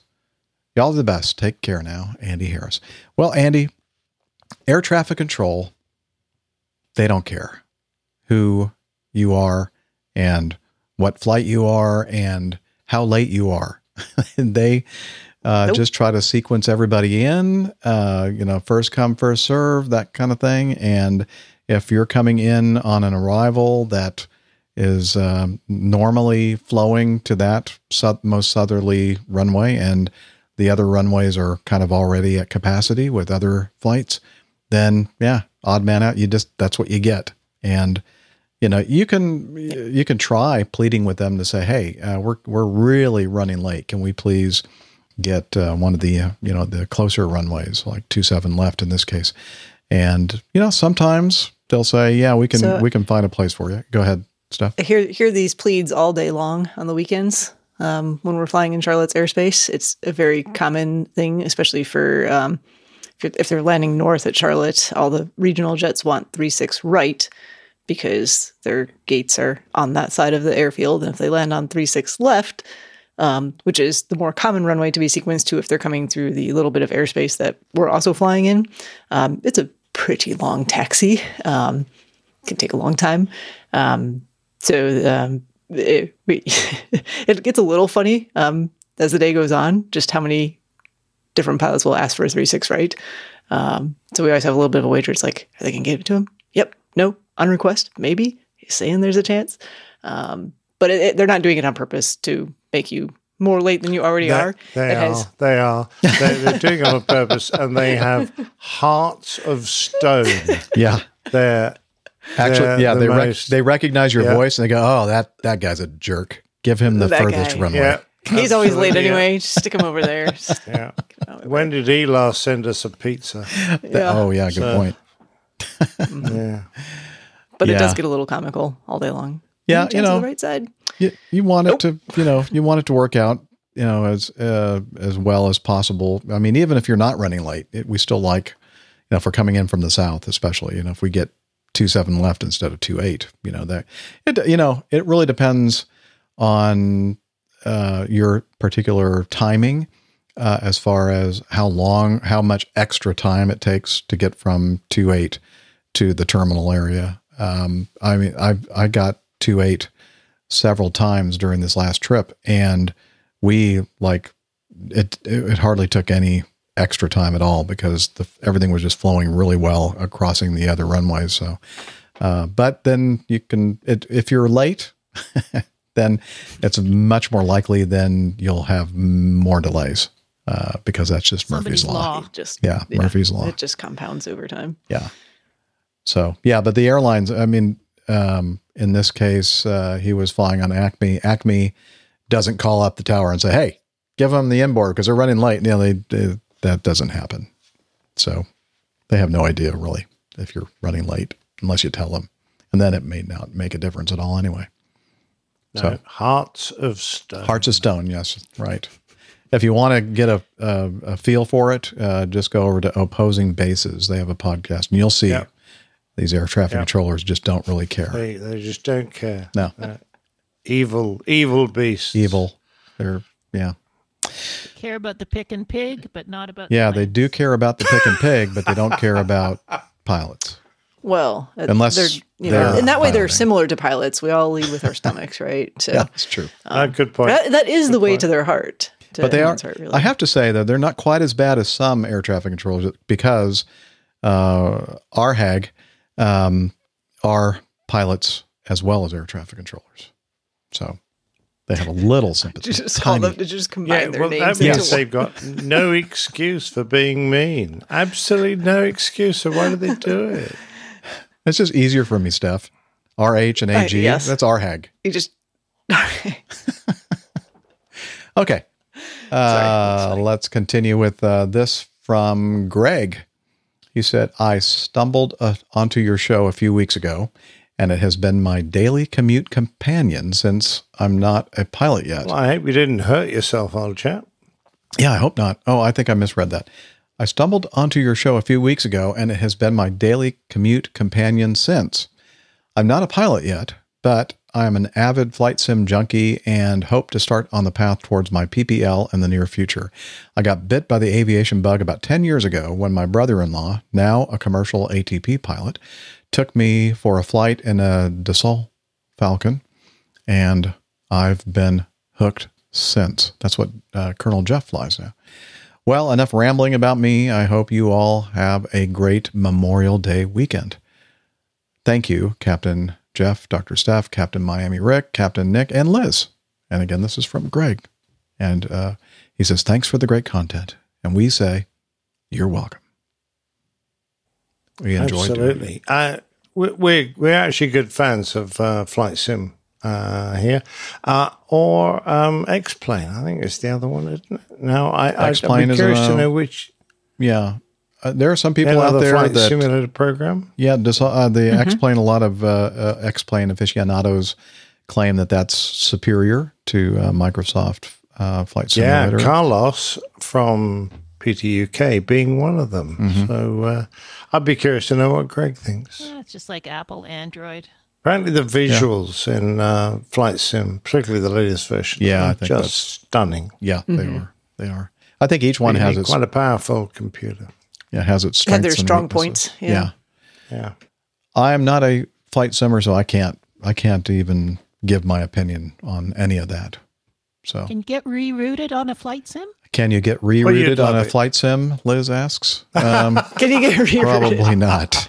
In the most realistic versions, of course. Yes. Yeah, you got to pay extra for that, upgraded version. That Wait a minute. will give you all the frustrations. It's the of Captain Jeff airline edition. pilot life. Liz says it's the Captain Jeff edition. The Captain Jeff edition. Thanks. All right. Excellent. Moving on. Robert, south of the Big Chicken, not the big giant chicken that they're building in southern Georgia, but the one in Marietta, Georgia. He says, let's see. He sent a link to the story. United Airlines is giving away a year of free flights. There's only one catch. This is from Inc.com, INC.com. The airline is joining other companies that are incentivizing customers to get vaccinated. And I guess they're basically enrolling you if you're part of their program, which is called what? I should have highlighted it. I knew I should have highlighted this. Mileage Plus. So if you're part of their frequent flyer program, Mileage Plus, you could win a free year of travel just by proving you've been vaccinated. So anyway, interesting article and interesting incentive, and maybe one of our listeners will win a year of free flights on United Airlines. I'm going to win. Oh, really? You don't even fly United. I could. You could, yeah. Yeah. Thanks for telling them that, Jeff. Oh, sorry. Yeah. Yeah. You're a Why strong would you supporter of United for sure. Go ahead, Nick. Why would you not want to if they're free, for heaven's sake? I don't know. Yeah. Well, no, I think, when you initially fly on them, Nick, I don't think that the flights are free. I think you have to win the contest. Uh-huh. Okay. Okay. Shit. Anyway, continuing on with Brett. Airline changes flight plan to pick up stranded travelers. Ooh, this is a good feel-good story. The airline that, except for Nick, this is the airline that no, I'm not going to edit that out. Are you kidding me? That's gold. That's gold right there. Steph usually flies on this company's It jets. is, yes. The logistics and cost of changing the flight plan for one flight had to be costly, but it seems to have turned out well and seems to have been a better option than finding another aircraft or getting all those people rebooked. On the other hand, I can't imagine 74 people of one family all flying together to get to a distant funeral. They could have almost chartered a flight. Wow. American Airlines ad stopped. Okay, that's the name of the article from simpleflying.com. And again, this is from Brett. So the story, wow, American Airlines ad stopped to flight to pick up stranded passengers. Wow, that was a hard headline for me to read. Got it. Flight American Airlines 1005 typically takes passengers from Dallas-Fort Worth to Nassau and the Bahamas every day. However, on Tuesday, May 25th, the flight diverted to New Orleans for an unusual reason to pick up stranded travelers who had their flight to Charlotte canceled. Doesn't explain why or for what reason it was canceled, probably a maintenance thing. The group was headed for Nassau for a funeral and originally had Charlotte as their connection point. Yeah, that was their first mistake. Exactly. Yeah. According Charlotte, to terrible. View from the Wing, 74 passengers were booked to fly American Flight 1266 from New Orleans to Charlotte. The group of passengers was planning to transfer in Charlotte, continue to Nassau. However, the flight was delayed and subsequently canceled, leaving this group stranded and seemingly unable to make it to the funeral at their destination. While other American airline flights from other hubs were destined for Nassau, it appeared that there would not be enough time for the group to fly to a different hub airport. Surprisingly, there was another twist in the story. The airline's system customer support manager group conceived a plan to divert a Dallas to Nassau flight to New Orleans to collect the stranded group.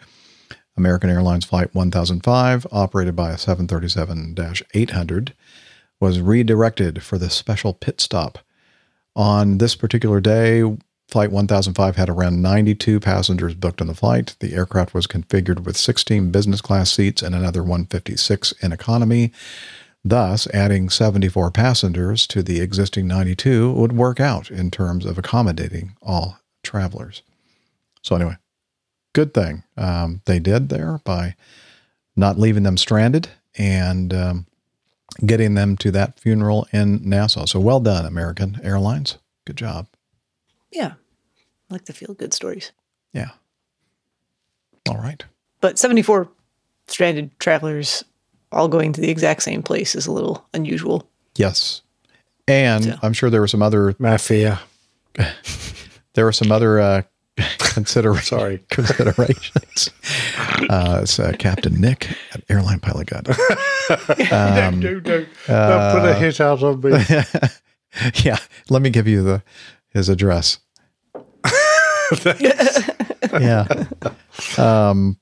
What was I going to say? Oh, I'm sure that because the flight's canceled, and it's probably not due to weather, but maintenance, that means that they were responsible for ensuring that these passengers did make it at some point to Nassau, and they probably would have had to put them up in the hotels and everything. I mean, there were some costs that they did avoid by diverting this airplane that had enough seats. But they probably would have missed the funeral. They probably would have missed the funeral. All those hotel bills are pretty expensive. Yeah. But then Liz Apart is saying... from the fact that they just made their journey quick and easy and only inconvenienced the 90-odd passengers that were on board that flight already. That's true. Yeah. Good news and bad news. Good news, we're still going to Nassau. Bad news, we got to go to New Orleans first. Yeah. Sorry. But they have some great oyster po' boys and shrimp po' boys there in the terminal. In the airport? Yeah. Wow. Okay, but they probably didn't let them off the airplane, though. I was going to say, did they get a chance to go into the terminal? Yeah, the 92 passengers are probably not as happy as the 74 that they diverted the flight for. I could just imagine this group of people going to a funeral coming on board to be going, boo, boo, boo. I'd hope. Hopefully they explain things a little bit. Yeah. Maybe. They might have They probably did get some sympathy. Yeah. Yeah. Oh, let's see. Jason sent in some feedback to Liz, but we're going to read it on the show. It says, "Hello, Liz.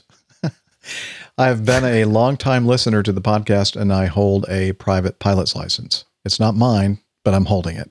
No, it is his. Unfortunately, last year, having completed my ATPL exams and a month before a trip to Florida to build my hours for my multi-engine rating, I had an inner ear issue, which upon treatment left my hearing degraded to a point I was unable to chase down a career in commercial aviation." Boo. That is a nightmare. Yeah. I've spent the last 12 months unable to even look at an aircraft, let alone take enjoyment from them. But today, for the first time in a year, I listened to the podcast. And for the first time in 12 months, I enjoyed listening to the team discuss all things flying. It even prompted me to call the local flying club and book some time on a Cessna 172 to get my single engine piston rating back. Good man. Excellent. Well done. So I'd like to thank yourself and all the crew for the amazing job you guys do putting this podcast out. Many thanks for all you do. Looking forward to not being bitter or so bitter and falling back in love with flying. Jason, awesome. That is so absolutely nice well to done, hear. mate. Absolutely well done. Yeah. So sorry to hear about what happened to your ear. That's just a nightmare. I mean, we all hang on a thread with our medicals, so we understand exactly where you're coming from. And when someone loses a medical category, it's an absolute disaster for them, and particularly someone in your position who was just about to start on his career. I just feel for you so much. Yeah. I'm glad you're able to get back out and get into the 172 at least and fly for the joy of flying, you know? Yeah. Right. Absolutely. And please keep listening and keep sending in feedback because we'd be interested to hear about how your journey is going trying to what get club that passion you find, again. what the people are like, Yeah. where you're going and flying, and how much fun you're having. Exactly. That'd be great. So- And what you end up doing in life as a career instead of flying. Right. Good luck anyway. Yeah, good luck from all of us. Thank you. And it really means a lot when people send in messages like this to us, because, we don't know really what kind of impact we have on people. And when we hear that we have a positive impact, which is very rare, it really it makes us, warms our We kind heart. of assume naturally we're less than 50%. I know. We are, but that's not. Don't even have to assume that. It's just true. Yeah. But Jason, it's also helpful too, just for other folks in the community to hear stories like that who may be going through something similar, and they're kind of not as excited about flying as they once were, and to hear someone else getting back into it and picking it up, that's a little contagious. So exactly right. Definitely. Well done. Send us more. And thank you, Liz, for sharing your personal correspondence with the rest of us. Really made our day. Thank you. We don't want to hear from your doctor again. All right. Tom, I think he kind of has he's not upset with us, but here, let me just read this. A bone to pick, maybe. A bone to pick. That's the best way to put it. Hi, guys. I'm sorry. I'm sorry that I'm a little bit late. Maybe this was discussed already in a later show. However, in episode 468, you were speculating about the fact that the A380 crew did not follow the proper wind shear procedure during approach in Sydney. Now you remember that. That was, I think, the, what was it? Singaporean, Air Singapore, or Singapore Air 380 that was making an approach to 16 right at Sydney, and they got into a wind shear, and they were accomplishing the wind shear procedure, and they turned left into the airplanes that were on approach to the 16 left, the parallel runway. Anyway, I'll continue with his email, and then we can talk about this. So I, as an A380 commander, am speculating now whether you don't know of the A380's different wind shear features, predictive and reactive wind shear. Well, they're probably very similar to all the Part 121 airplanes out there, including mine. My lowly Boeing 717 and Mad Dog has these features, predictive and reactive. All the Airbuses, all the Airbuses do that. Okay, wind shear ahead, caution, amber, predictive wind shear diversion is recommended if observation and checking of weather seems not appropriate for landing. The second, wind shear ahead, predictive wind shear, go around, perform, explicit permission to change configuration. The third, wind shear, which is red, which is reactive wind shear, and that's the wind shear recovery procedure or wind shear procedure is mandatory. And he says, according to your report, I think they may have received only a wind shear ahead warning, which would explain why they just flew a go-around exactly according to procedure. Greetings, Tom. Now, I don't know, maybe we weren't very clear about what we were saying here, but I don't think the issue was that they were not performing the wind shear, reactive wind shear or predictive wind shear procedure properly. It was that they improperly turned to the left when air traffic control told them to fly a heading at 270, and the shortest they said turn right, heading 270, and they didn't read back right, and they turned to the left, which would be the long way around to get to heading 270. And so they took their airplane into the flight path of some other airplanes, and that's what caused the problem, and that's why the investigators, that's why we were even talking about it, because it was an incident. It was a bad maneuver that they performed, not the wind shear escape maneuver. I think they did that just fine.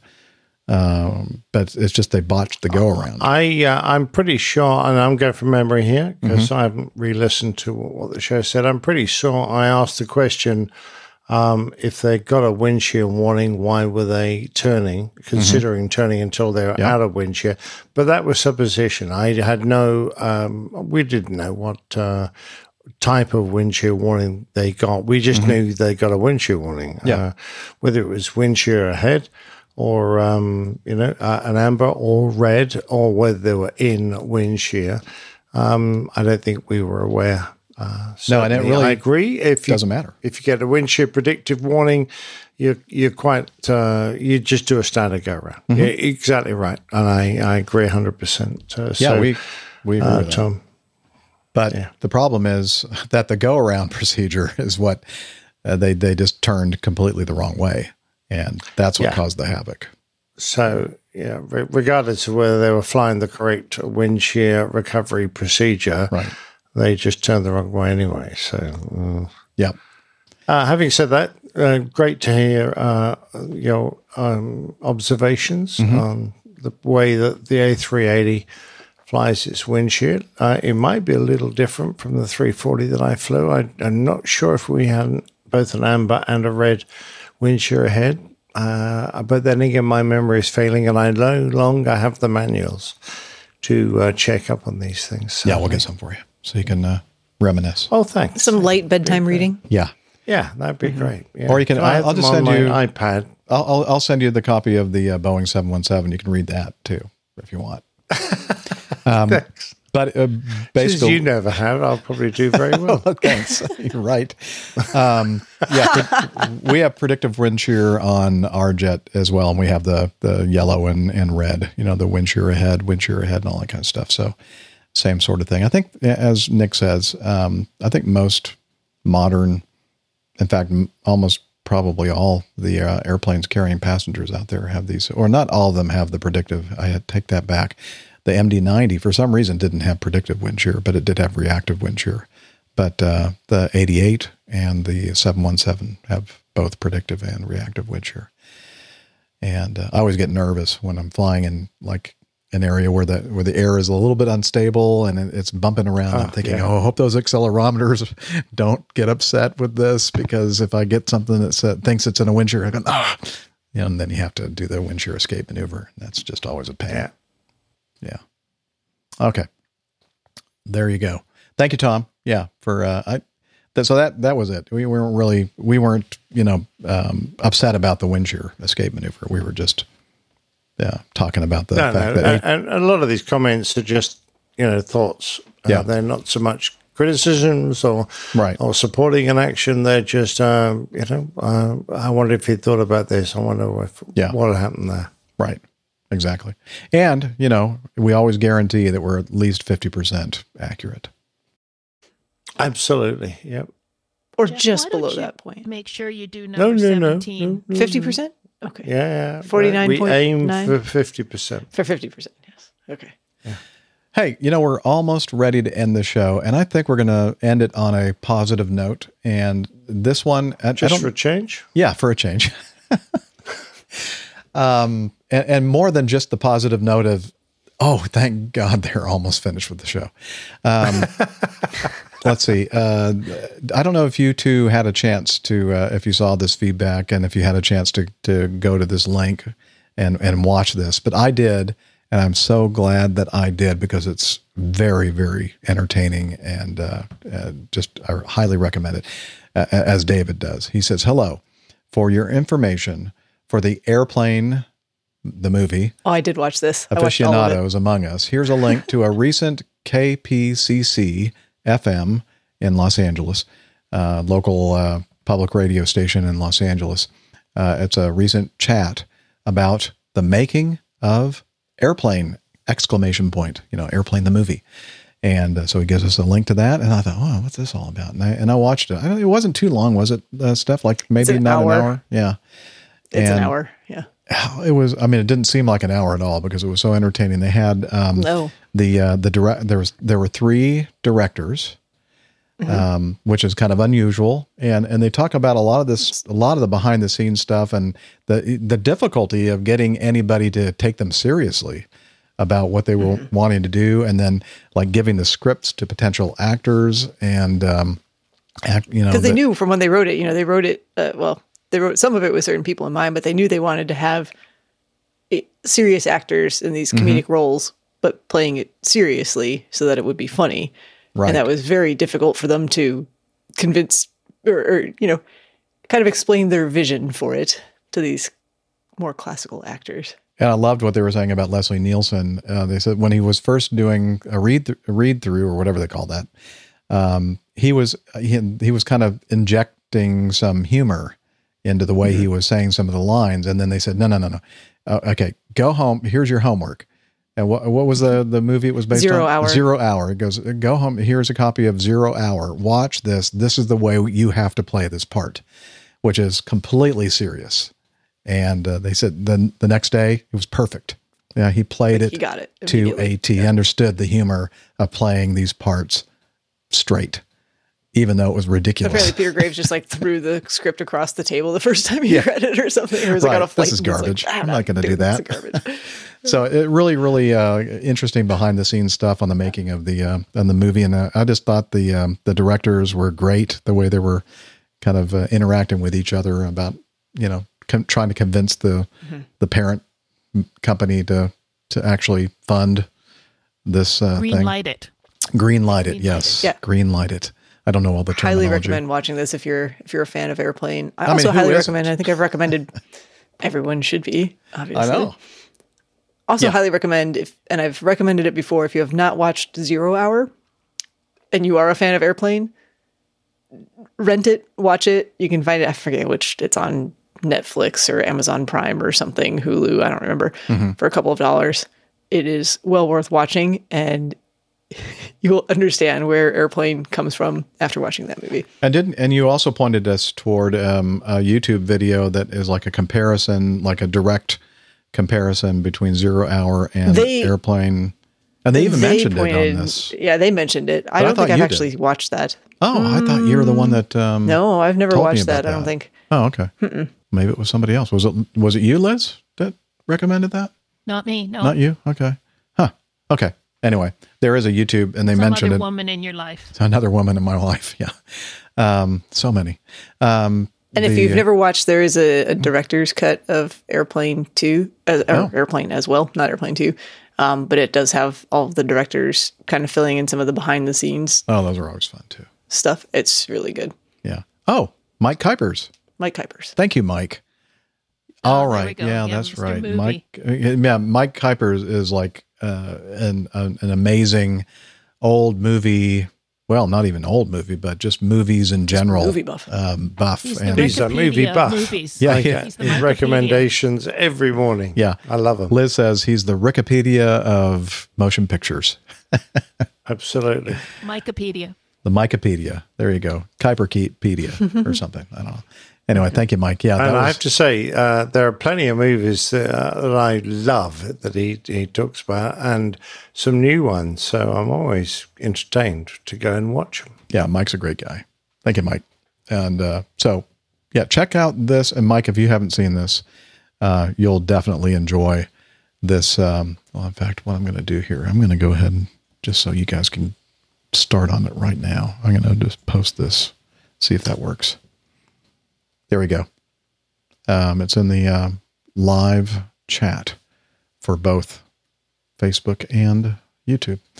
Okay, and it's definitely worth your time to watch this. Very, very entertaining. So thank you, David, for pointing us in that direction. We do appreciate it. And Lane Street. With that, Lane Street, he watches movies in the buff. Yeah, well, I'm not sure about Mike Kuipers, but I certainly do. I mean, that's the only way to do it, right? It depends which kind of movies you were talking about now. All of them. Moving on. Wait. It doesn't matter. Nick, I don't want to know what Nick's watching in the buff. What genre? Three Stooges. Okay. Black and white. Yes. Is that the name of the show? The Three. And Glenn shared the 0 Hour versus Airplane. Oh, did he? Okay. Link in the chat room if you're in the great. YouTube chat room. If you're in the YouTube chat right now. So. Yes. 0 Hour versus Airplane. Thank you. So we can, Liz can copy that and paste that for the people that are in the. There's only one more feedback to come. What's that? No, there's not. No. Is there not 18? There were 4. Oh. Yeah, we skipped. Oh, you skipped skipping again. What did I do? Which one did I skip? Nick thought we were going to get through all of the feedback. You intentionally skipped. Yeah, I thought we were only one short of the end. No, you intentionally skipped. Yeah, I intentionally skipped. You're doing fine. Let's wrap it up. No problem. Okay. No problem. Liz is saying, just ignore what Nick is saying. Wait, I've got a Nick's banner saying. for that. He's had too many beers again. There you go. Perfect, Steph. I know I do what Nick is jabbering on about, but we'll pretend we listen to it. That is a good one. I heard that, Liz. All right. With that, it is now time for us. And yeah, it's a good time. Time to wrap up time the for me to go to bed. Yes, it is. What time is it over there? It's got to be pretty late. It's gone midnight. After midnight, midnight 30. I've had a long day. All right. Well, and just listening to the show is a long day for all of us. I'm emotionally fatigued. Oh, are you? I'm sorry. Oh, he's drained. dang. Sounds Well, like anyway. something you need to talk to HR about, but Yeah, you need they to don't go care. back to that table behind stuff. I would, but you're right. They don't. Anyway, here we go. Here we go with the wrap up. Let's see. If you are new to this show and you feel like you want to watch or listen to any more of these, Why would you want to watch I don't more? know. But, there are people that may want to actually subscribe to the podcast. And Gluttons for punishment. oh, by the way, that reminds me. We do this, use the YouTube platform and Facebook Live platform, actually StreamYard, which is a way that we can project it or send it to both of those places. And, but YouTube especially, it's really important if you are watching this on YouTube to hit the subscribe button and hit the like, button, the thumbs up thing, because it does something in the algorithm that kind of makes it stand out to other people that might be interested in this kind of malarkey. So if you think about it, if you're watching this on YouTube, just, don't worry.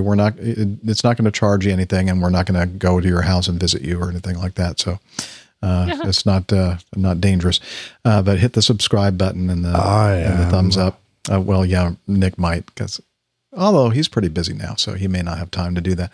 Anyway, so if you're interested in learning more about the show, where our show is, videos and audios and all that kind of stuff, head over to airlinepilotguy.com, where we have our show notes. That's our main repository of show notes for the show. We also have a special separate page for the Plane Tales, and you could, by the way, you can subscribe to the Plane Tales channel, or as a separate podcast. And so information about how you can do that is on the website, and Nick puts in more photos and other information to back up these Plane Tales. So it's a treasure chest of information, treasure trove of information, a TTOI, treasure trove of information. And I'm glad that tickled you, Liz. And You pilots and your acronyms. yeah, we're just acronym, driven, and other stuff there on the website as well. So check it out, airlinepilotguy.com. We're also on social media. We are. You can head over to Twitter. We are at APG Crew, and you can find our individual Twitter handles pinned to the top of that page. It's tricky. Easy for you to say. Yeah, easy for you to say. Not so easy for me right now. If you prefer, facebook.com/airlinepilotguy, and occasionally some stuff shows up on Instagram, also APG Crew. To really get the full experience, though, might I recommend Slack? You might. I don't know if I would, though. Okay, hang on. Let me see if Hillel is available. Hillel! Can you tell us about Slack? Jeff, you've got to try these towels. Okay, I will, but we got a show we're recording right now. Can you come over here? Come over here. Try one of the towels. Okay, here he comes. All right, let me move out of the way. Tell us about Slack. APG listeners, please join us on our Slack team. Slack is a communication, coordination, and sharing platform that works on your mobile, laptop, or browser. On Slack, we share news and ideas, we suggest episode and Plane Tales topics, we plan events and meetups. To get into the Slack team, please email me at slack@airlinepilotguy.com. That's SLACK, Sierra Lima Alpha Charlie Kilo @airlinepilotguy.com. Or send me a tweet with your preferred email address to @Hillel, and I'll send you an invitation. That's Hillel, spelled Hotel India 11 Echo 1, and see you in Slack. Wow. Is that personal, dedicated service from one of our stars in the APG community? What, one of our cleanest members? I know. Come back, Jeff. He has the cleanest. Okay. I don't know what that's all about. I was going to say he's one of the cleanest members on the show. I know. He's very. So was he following you around on all those reroutes? He was. He's dedicated to personal hygiene as well as to Slack. Oh, absolutely, yeah. He's dedicated to so many things. It's amazing. He's an amazing guy. All right. Thank you, Hillel. Do appreciate it. And with that, we also need to thank a very important member of our crew, and that is Liz Piper, director, producer, assistant, great job. and just all around great gal in Toronto, Ontario, Canada. So thank you, Liz. Couldn't do the show without you, and we mean it. And with Poppy, who actually does all the work. And Poppy, of course. True. Yeah. Or the poppies that Liz uses to get through all of this. And oh, Jesus, well, I thought that was legal in Canada. Oh, my bad. No, sorry. Poppy stuff. Okay. Well, sorry about that. And with that, the RCMP's at my door. Oh no! Oh, she said the RCMP is knocking at her door. That's not a good thing. All right. Well, we'll see you later, Liz. Have a good night. It was nice knowing you. Yeah, very quick out there. And with that, wishing you all clear skies, unlimited visibility, and tailwinds. Talons, Douglas. Cheers, y'all. Bye, buddy. Yeah, he's up in the sky. It's the airline pilot guy. Good day.